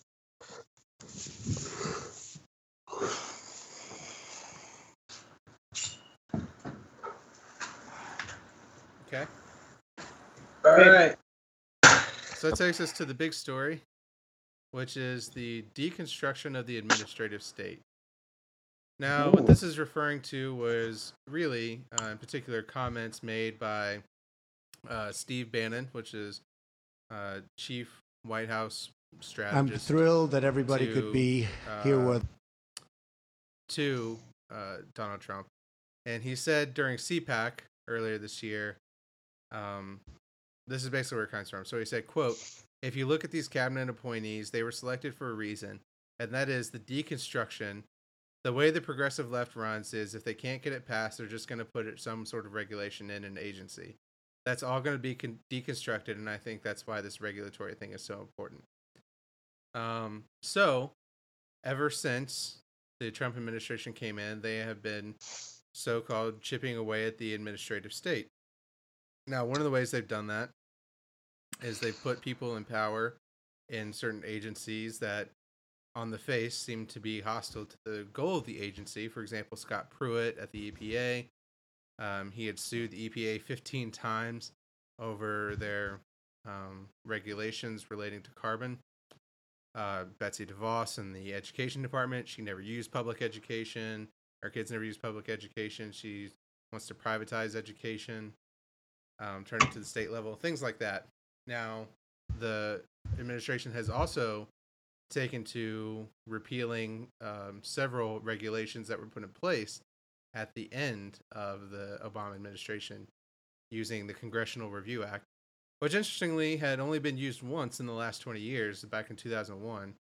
And so far, it's already been used a half dozen times under the Trump administration. The first was a repeal of the stream buffer rule, which was basically a rule that related to how mining companies could pollute streams and waterways.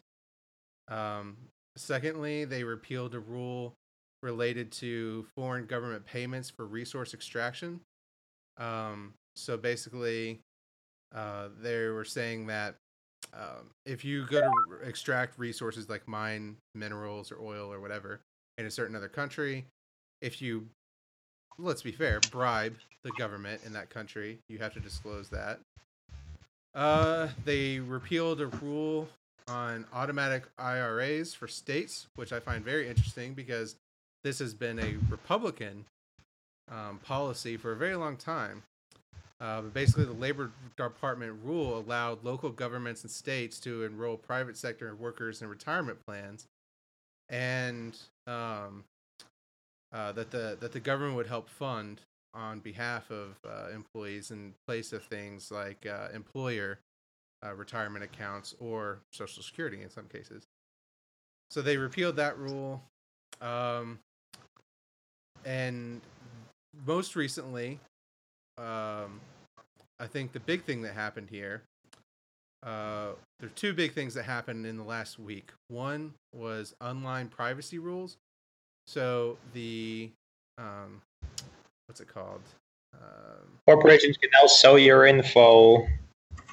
Yeah, so the FCC, that's what I was thinking of. So the FCC at the end of last year had passed a rule that would have prohibited internet service providers from selling information about your online activities to advertisers. And I think in a lot of ways, like they had to get rid of certain personally identifiable information, and they had to get an opt-in to sell any information, even information that wasn't personally identifiable. Now, to be fair, that rule had never gone into effect. That rule was passed, but it hadn't yet gone into effect. It wasn't supposed to go into effect until May. So actually, we're still at the status quo. Like, they could sell your information right now. They can track you. They can sell your information right now. As of May, they wouldn't have been allowed to, but Congress decided to repeal that rule, so they will still continue to be able to sell your information, including, by the way, Social Security number, address, things like that, health data. And they don't have to have your consent. So there's no opt-in or opt-out. They can just do it without even asking you. And further, Trump signed a series of he signed a single executive order that undoes several regulations related to climate change. So one of the things that it does, it repeals, for example, the rules on carbon dioxide emissions from power plants that were part of the Clean Power Plan, regulations that were surrounding coal. It also eliminates the regulations on fuel economy for cars, among other things, but those are the big highlights. Oh, and so the other thing too is it just came up today, I think. Republicans are now they've set their targets on undoing regulations in the Dodd-Frank. So in the wake of the financial collapse in 2008, Congress passed Dodd-Frank, which basically gave regulators more control over making sure we didn't have another banking collapse, and also instituted things like the Consumer Financial Protection Bureau. Republicans are now proposing legislation to take that away. That includes getting rid of the Consumer Financial Protection Bureau that, for example, just got a $100 million settlement from Wells Fargo for the Wells Fargo scandal, where they were basically creating fake accounts for customers that they didn't want and charging them fees on those accounts. That's what that bureau does. That would go away. Another thing that they've done is there are regulations relating to banks needed to have enough liquid capital to cover their investments in case there was a run on the banks. That would go away. there were regulations around allowing the Fed to step in and help manage bankruptcies for failing banks to ensure taxpayer and investor confidence in the case that the bank is failing. That would go away. Yeah, things like that.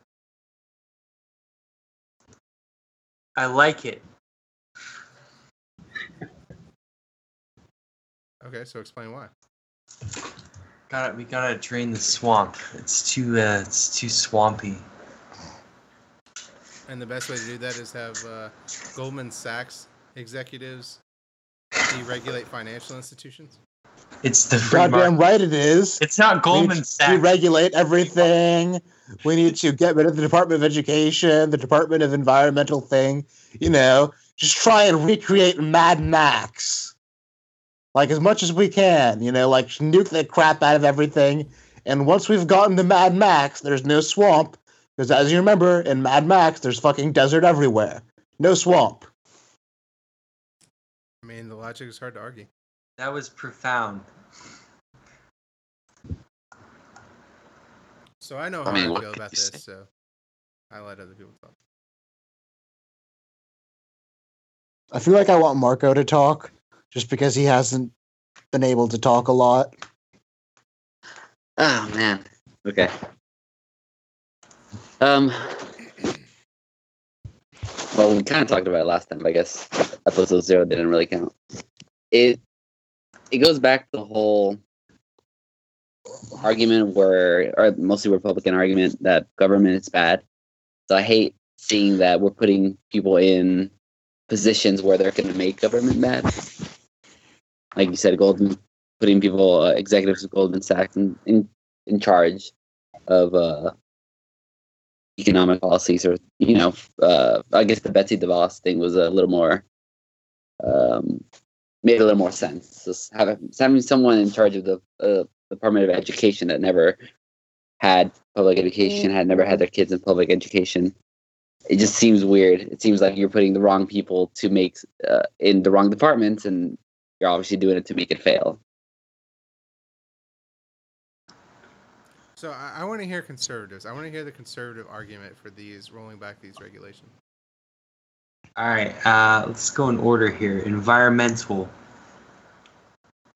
A carbon tax on coal power plants would just raise energy prices, and it would just be a drop in the bucket in terms of carbon emissions. So I think I agree with that. There was no carbon tax. You said you mentioned carbon taxes on power plants.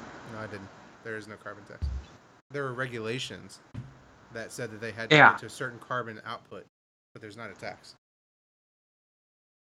All right, yeah. That then. So the regulations there are bad. And Okay, go ahead. public school, I'm not a big fan, so I'm fine with people looking for alternative methods of school. Just from you don't want this troll. That's like saying that the Titanic is sinking, so we're going to take all funding out of saving the Titanic and just let it freaking sink. Like the Titanic's taking on water. What you do is you try and get more people to freaking bail it out. Are you implying that the more money you spend in education, the better results you get? Because the evidence. If you spend it smart, then yes. But there's like this race to the top bullshit, and this no child left behind bullshit isn't that you're dumping everyone to the ground. It just means that maybe you're spending it smart. Maybe it does mean you're dumping it to the ground. I mean, you're getting rid of the Department of Education. How are you spending it smart when you have nobody telling you how to spend it? Well, first, they're not trying to get rid of the Department of Education. Yes, and even if they did, there's literally a bill in the Senate it's out of the Senate of the House that says, yeah, we've already been over this. And literally, Steve Bannon said the reason that Betsy DeVos was put in charge was to run the Department of Education into the ground. Yeah, but what does he mean by that? What do you mean? What does he mean by that? That's not like something you can interpret many ways. Like, unless you think that you want Betsy DeVos to tunnel and meet the mole people in Antarctica. What are you going to do afterwards? Maybe he's like, I want to run it down into the ground right now, and later I'm going to rebuild it. I mean, you don't know. So, like, going apocalyptic scenario isn't really fair. I mean, that's an unfair argument because they're not saying, like, hey, they've always said we don't need the Department of Education. They're not saying we should make it better, we should adjust it, we should do this. They're just saying we don't want this, we don't want government. It's not like they're giving you, like, but we want to do this. The argument ends at we don't want this, and that's it. I'd be very much for keeping public education. I know I'm supposed to generally agree with privatization and finding alternative means. However, someone who attended public school and sees the value in at least giving kids the opportunity of an education, seeing as though that's what taxpayer money does. It funds public services, education being one of them. Because I agree in the ability to have choice, the ability to pay money in order to receive a private school education, whatever those benefits may include. But also the public schooling aspect should not be eliminated because there are several circumstances in which public education does prepare people for college and for their careers past their schooling. Well, I mean, you went to, like, school in a really wealthy area. I mean, at the end of the day, schools get 90% of their money from property taxes of, like, the area. So it really just depends on, like, how wealthy the people are in the region. So, well, that's an argument for changing the way schools are funded, not getting rid of public schools. You are arguing that. Oh, so you are arguing that money does make a difference in schools? Ooh. I mean, yeah, to a certain extent, yeah. But I think at the end of the day, like, the culture really decides education, and dumping money into it at a certain point, like, money doesn't become very productive at all. And so sorry, but it just sounds like we can't dump money into it. It has to just be there already. We can't dump money into it? Yeah, you're saying that it goes against saying we are right now. I mean, yeah, of course, but you just said that you grew up in a wealthy area, which means the money's there. Yeah, the thing is we can't afford it. I have no idea what point Brett's trying to make here. I don't either, but the idea that we can't afford it is bullshit. Again, largest economy in the history of the world, highest individual income per capita in the world. We can afford pretty much anything that we want. Well, it needs to. No. I mean, can everyone afford a car? Could the government afford to buy everyone a car? Almost 90% of American households have a car, so. Yeah, I know, but could the government afford to buy everyone a car? Not households, every person. Sure. I don't think so. What about a house? Can we do the math on that? Yeah. I want someone to do the math on that. I'm more interested in just the math problem than the actual limits answer. to what we can do. I mean, the government isn't just like an endless piggy bank that you just go wee on. And there's a point what the fuck? And then there's a point that, like, at a certain point, like, if you give too many, if people, like, buy too many things and if they receive too much, you just get materialistic to the point where you're just making ridiculous, you're just talking. Like, you're not making arguments. Like, of course. By the way, it would cost $8.1 trillion to give 280 million Americans a $30,000 car, which is less than half of our GDP. So a tax rate of 45% could fund that. Wait, how much was it? $8.1 trillion. Yeah, that's a shit ton. That's more than our budget. Yeah, but what's our budget? 3 trillion. Yeah, about 3.2. That's saying we get a car every year. How long is a car going to really last? Yeah, exactly. It's not like it would cost $8.1 trillion every single year. Average car I'm okay with a new car every like 5 years, not every year. That's excessive. Right.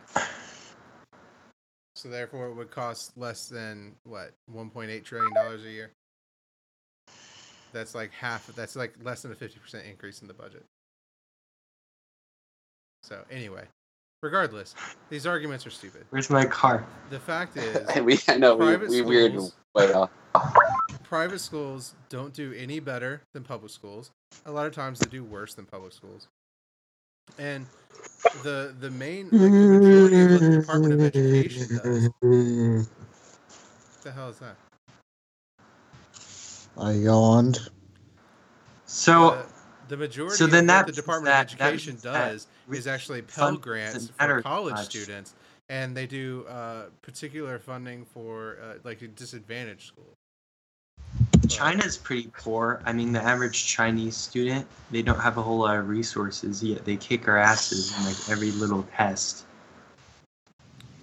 Yeah, but this is an argument against I'm saying money. that, like, if you like cater, if you focus on like catering to students and like giving them like the highest like quality stuff around, and I'm sorry, I don't understand the point you're trying to don't make. put like a whole lot of effort like in them putting effort in. You just have a backward system that isn't going to help anyone. You're just saying words. Like, there's no argument here. Like, there are arguments to be made about education policies, right? Like, there are things that we do poorly here that have nothing to do with the amount of funding. But that has nothing to do... I mean, the best school systems in the world are public. I mean, Finland is consistently ranked at near the top of school systems in the world. They literally outlaw private schools. That way, everyone has a skin in the game. Everyone has to pay. Like, a rich person has to care about the quality of public education because they can't go to a private school. And they have one of the best education systems in the world. Yeah, but you said that private schools don't test as well as public schools. On average, they're about the same. In particular, and there are poor very few cases countries, where they're better. countries that are a lot poorer than the United States, that have a lot less services in terms of education, test way better than the United States. So ultimately, I think it's up to culture. Versus public school. I don't What understand happens what argument you're making. if you cater to a failing system, it's just going to make it fail more. It isn't going to improve it. When you say, oh, our students are failing in computer science, let's give them all free laptops and let them take them home and do like coding lessons. They're just going to fuck around with laptops if there's that's not fair, because like part of improving the education system is making the students want to learn and making learning something that isn't considered to be a chore. Like in Finland, they don't assign as much homework as we do, and they let children spend more time outside and spend time being children. By overloading kids with homework and like having them do a shit ton of homework and overloading them with work, you make work and homework and learning feel like a bad thing and something that they have to do, even though they don't want to, something they have to escape from. And that's not good. The reason that China does so well, as the way you said it is because the way that they have people learn is not very healthy towards the child, which is, we're going to make you study. And if you don't study, you bring shame upon your family. And that doesn't do wonders for the child's psyche. I mean, like, I'd say that overall it's productive. I think overall I would rather have a child who wasn't entirely successful in life, or wasn't able to go to like the best college ever and just did all right, than someone who went to like Harvard and is just massively traumatized because of all I had to put them through in order to get them there. I don't know if it's true still, or maybe it's true at all. But isn't there like a high like suicide rate in Japan for students that don't make it into college? like for the entrance exam.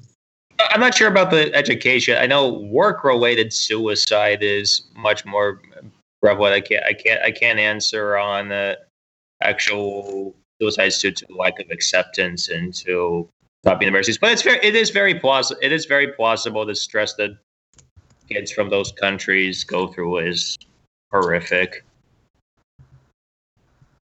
I mean, I wouldn't call it horrific. They perform better in like all categories compared to people around the world. That's obviously going to be beneficial in the long run. I mean, if you have students and like your next generation in your nation is like so much more qualified in every way compared to like Americans, that's going to bode well for you in the long run. So sure, you might get like pressure from like on the person's psychology, and you might get like suicides, but at the end of the day, I think that it's beneficial overall. But those countries have public health or have public school systems. None of the arguments you're making are relevant to private versus public. No, but their system is different. That's what I'm saying. Well, but there's I think I'm not talking about the system. I'm talking about the culture. The culture is what drives education.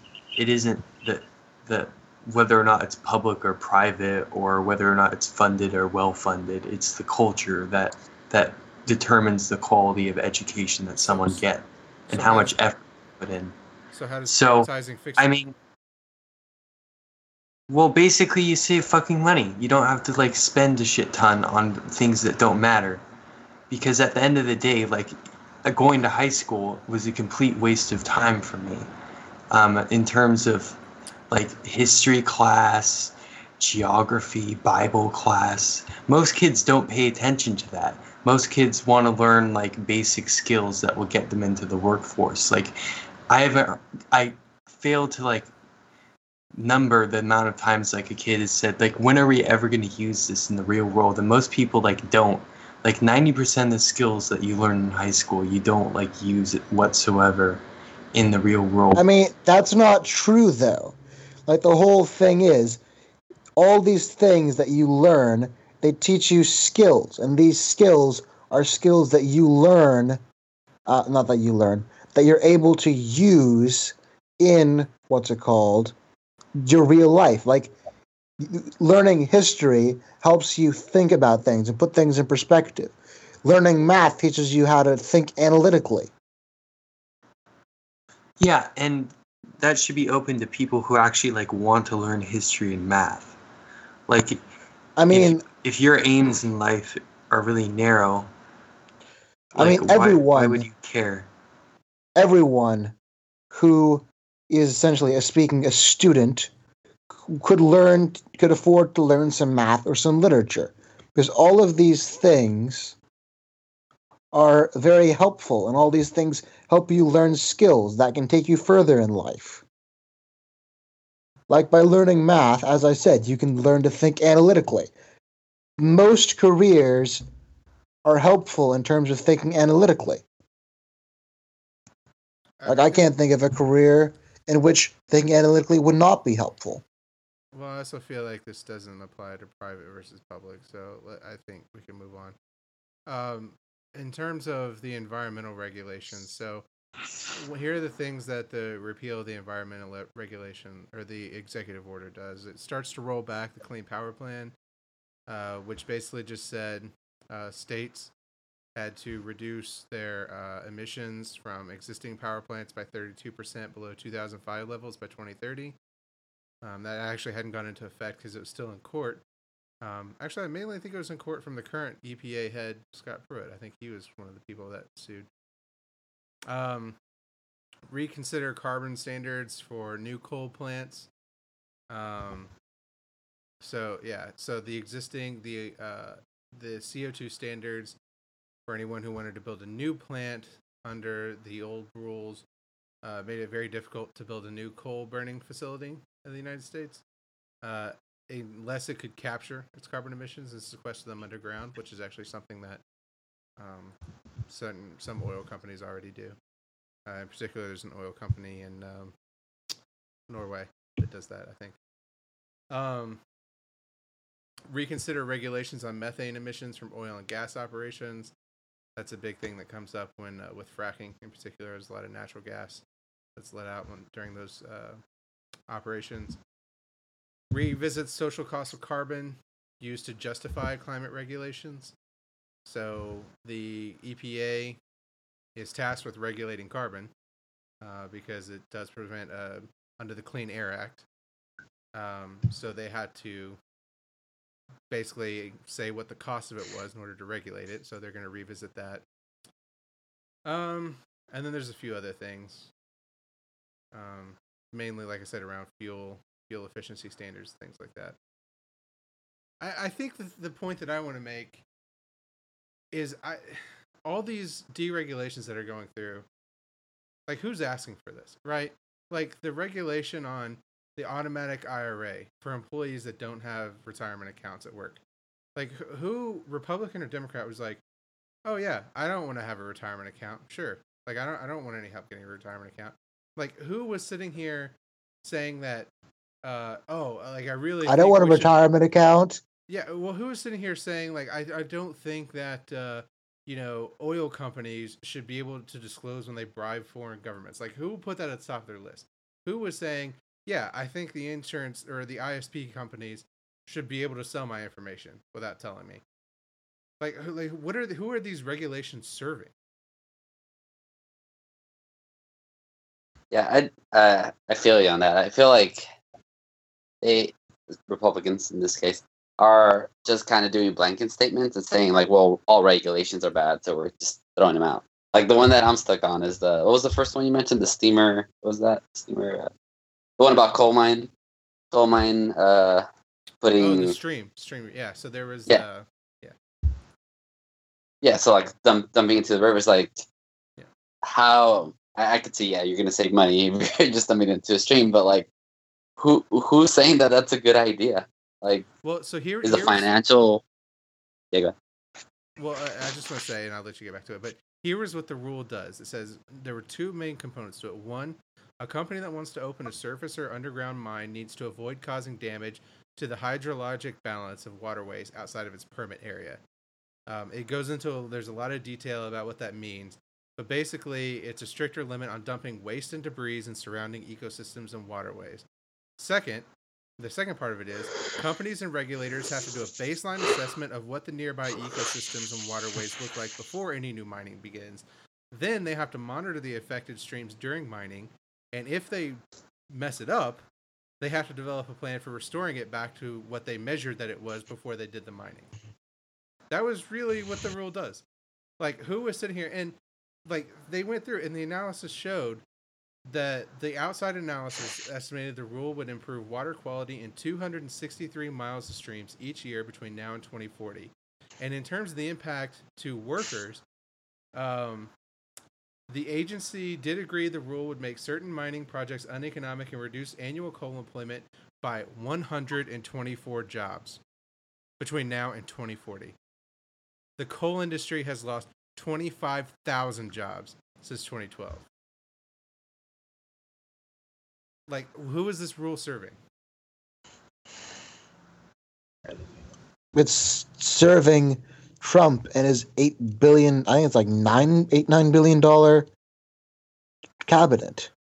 Exactly. I mean, this is the thing. They're passing rules that are just like, we're just deregulating just for the sake of deregulating, right? There's no real attention paid. So the reason they're doing this is because they can do it via the Congressional Review Act, which basically allows them to overturn regulations that were made in the last 6 months, right, with congressional review. And not only do they overturn the regulations, but those regulations can never be put in place again, right? This has nothing to do with the validity of these regulations. They're just doing it because they can, because they have the ability.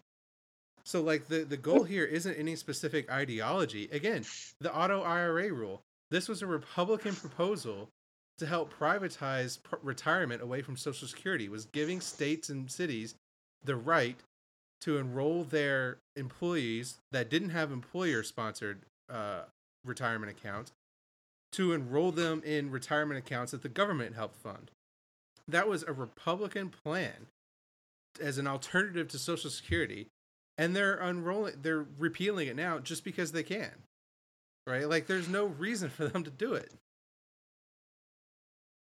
Well, with the environmental regulations, I'm not saying necessarily that I agree with some of what's happening, but I know Trump's been ranting about coal miner jobs and how potentially these regulations are constraining their ability to operate in their respective industries. However, seeing as though we're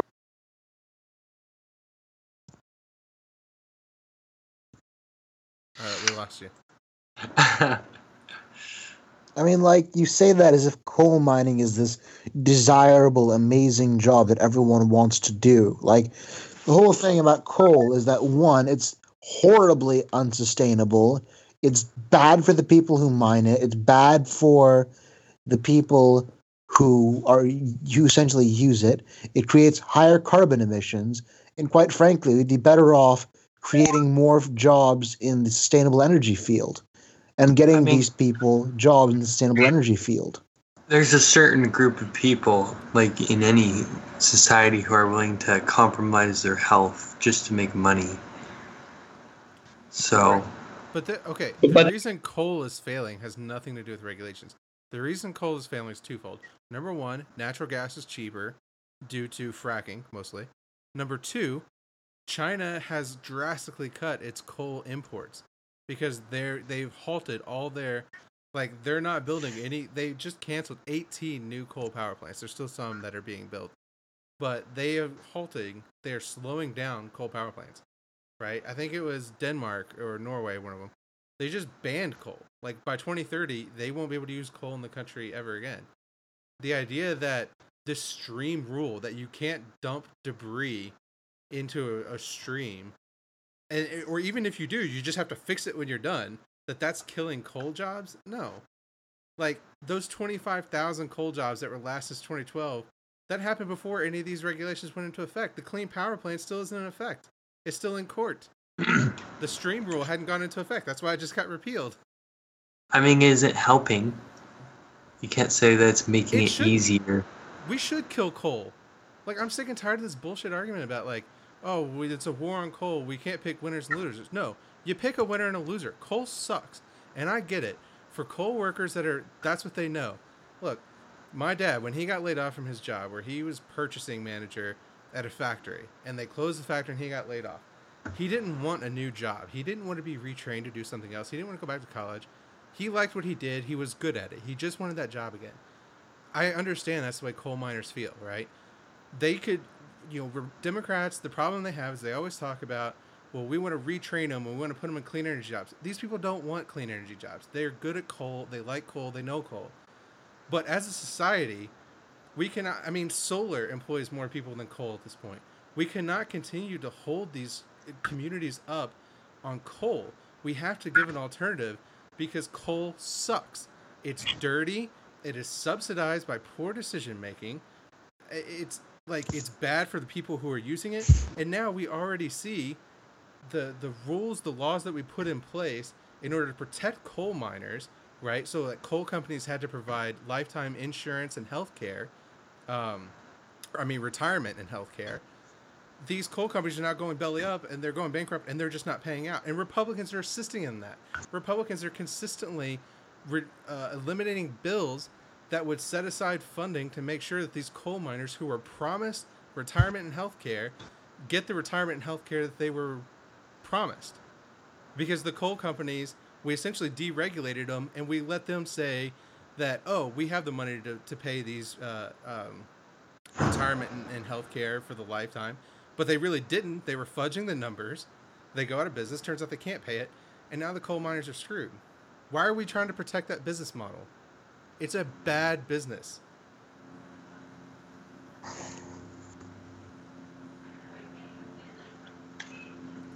At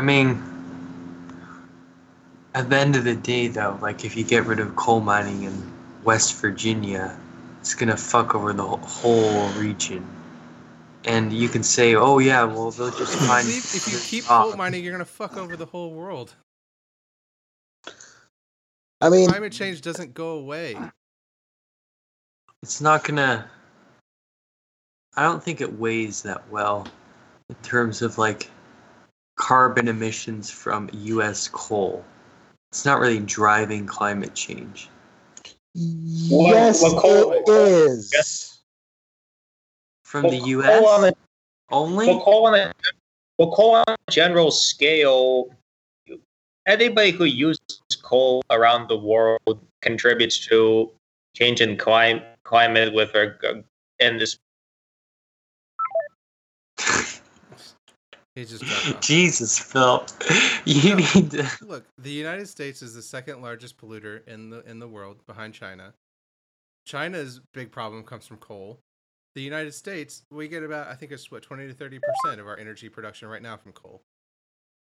So yeah, coal is a big part of this. But nobody's arguing that you stop at coal. Again, the Clean Power Plan applied to all power plants had to reduce their carbon emissions by 32%. It wasn't just coal. The problem is coal's hurt hardest because it's the dirtiest.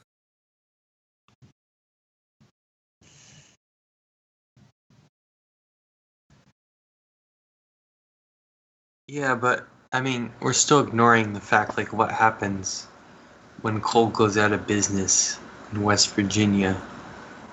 Yeah, you got to give. Like, what's going to happen to jobs. those people? I mean, it isn't just the workers; it's the families that rely on the workers.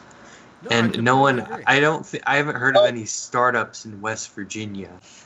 Well, if there was wait. Isn't the Republican argument that if you can't find work where you are, just move? I mean, that's the conservative idea, right? That's a free market libertarian one, but if we're talking about a nationalist one, no. If I could, in the ideal, there's no ideal world, but if somehow their wages and, well, not wages, but retirement savings were insured, and they were able to be compensated proportionally to what they've contributed already, then they wouldn't be too much they wouldn't be suffering to such a great extent, or if they're in their own best interests. Yeah, just give them a big fat welfare check. That will solve it. Take away a man's livelihood. Take away culture. Not necessarily. Strip him bare, but give him money. Well, not necessarily a welfare check, but if West Virginia relied so much on energy production using unclean methods, then wouldn't it be beneficial to have to invest in energy production in West Virginia so that people can still work in that field and maintain their wage rates and contribute to the overall economy? I don't think anybody's arguing that you put people on welfare rolls to fix this. The bills that have consistently been passed have been to retrain people that were in coal mining, right? So there has been numerous bills that Republicans have fought every single time. Mitch McConnell in particular has been criticized heavily by Appalachian miners for continuing to defeat bills that would allocate up to $1 billion aside for retraining coal miners, not giving them welfare, for giving them an education or vocational study that they can apply to a new industry. Nobody's arguing that you just give them a welfare check for the rest of their life. Yes, because they don't want that. People want to work. Everybody wants to work. But at some point, that doesn't make any difference for coal. You have to step back and say, the detriments of coal are too high. We can't continue to keep subsidizing this with the fate of the population, right? At some point, you got to say, like, we can't keep coal mining because if we keep doing this, Miami is going to be underwater in 30 years. And that's not fair to people in Miami. Like, at some point, you have to say, it's not about can we afford to retrain coal miners, it's can we afford to pump Miami 24/7, pump the ocean water out of it. Like, that's the real problem that we're facing now. I mean, in South Carolina, in Charleston, South Carolina today, they get the streets flood when it doesn't even rain because the water level, the sea level has risen so much that the sewers overflow. How much has the sea level risen? I mean, I don't know the exact number, but it's. I think it's like a few feet. Yeah, No. a couple of feet, something like that. Like the worst long-term projections for climate change is like 1 degree Celsius increase of the average temperature over 100 5 years. degrees Celsius. If we do nothing, if we change nothing, it will be 5 degrees Celsius. We're at 1.5 degrees Celsius right now. Or at 1.1 degrees Celsius, I think. Yeah, so I mean, what I'm saying is like your impacts are pretty nebulous. I mean, what the fuck is going to happen in 100 years? No, the impacts are not nebulous. Are we even going to be around by then? Science says if we don't change anything about it, people are going to be around. I'm not going to be around in 100 years, but I care about people besides myself. No, I mean people in general. You don't know that. Well, they won't be if they're underwater. What if we and come the up only with the some only kind viable of farmland in technology? the world is in Africa? See, That's what I think that Brett is trying to say is that our descendants are going to be mer people. Yeah, seems like it. What Brett? Okay. Well, so I mean, I also so technology innovates exponentially in terms of like computer science and whatever. So, I mean, saying something is going to happen in 100 years isn't that big of a deal because I feel like I know that there will be technology to compensate for that. And ultimately, I mean, in order to secure the survival of the human species, we need to move to different planets and become extraterrestrial. So climate change would provide the perfect incentive to go beyond and colonize. Because if Earth is nice and comfy and everything is fine and everyone's living in peace and holding hands, we're just going to get swallowed by the dirt. Yeah, I think we should totally just ignore the entire consensus of the climatologist global community in the favor of Brett. No! That sounds right. That's not what I'm saying, but we shouldn't fuck over other people because that's the only impact that we have. People are going to get fucked over either way. What do you think is going to happen to Tesla employees if we shift back to fossil fuels, right? People have this tied to the past of we have to protect industries to have a staple. Tesla employs people, and part of the way they employ people is we were investing in renewable energies. Guess what happens when you stop investing in renewable energies? Tesla has to fire people. Nobody gives a shit about them. Why is So Tesla you're picking winners and losers. Why is Tesla reliant on like government subsidies? It's not. It's reliant on shifting towards renewable sources. It's reliant on the I mean, the only people that I fuel find efficiency Texas standards. are fucking rich. It's reliant on having to meet fuel efficiency standards. Like the best way to meet the fuel efficiency standards that were part of the regulations were electric cars.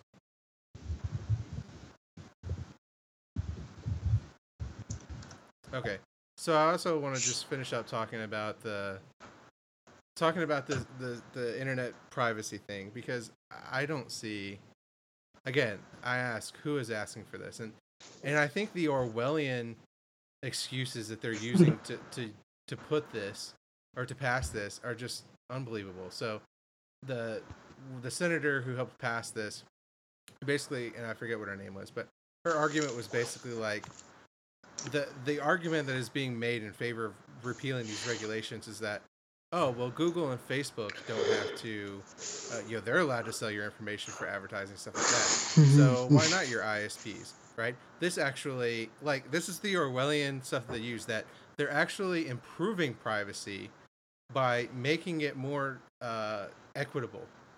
So, everybody's doing the same thing. There's not different rules for Google and Facebook versus Comcast. And it's like, wait, if you're making the argument that the privacy standards of Facebook and Google suck, then how are you improving privacy by bringing Comcast and AT&T standards down to their level? That it's just doesn't even make sense. So I think that we've discussed this a lot, and we've had a lot of really great points. But at the same time, we've been here for a good 2 hours and 40 minutes. Oh, wussing out. I not wussing out. Just I feel like we should kind of. I feel like we've had the extent of the conversation that we can have. I feel like all of us have made, to some extent, our points on the matter, and I feel like this would be a good point to just stop, or at the very least, take a break or something. Okay, I think it's Okay. All right. Well, yeah, I agree with net neutrality. So, yippee! That's All right, so we ended the episode. Yeah. Yes, sir. So thank you all for Alright. listening, and we're going to end with a segment I like to call "Music from Mitch McConnell." wow. okay. What does that mean? I don't know. turkey I just thought that gobbler. would be I just thought that would be an interesting segment name. Music from Mitch McConnell. Add it in and editing. Okay, I have to find some song about turtles, I guess. What was that show? I think it was Franklin or something. I don't know what you're talking about. There was this TV show about a freaking turtle. I think it's called Franklin or something. Oh yes. Okay, I will find the theme song for that. They just Franklin, play Franklin that turtle. every time. Yeah. Music from Mitch McConnell. Yeah. Just a different. Oh no! I know exactly what song we should play for Mitch McConnell. What's that? Teenage Mutant Ninja Turtles. Teenage Mutant Ninja Turtles.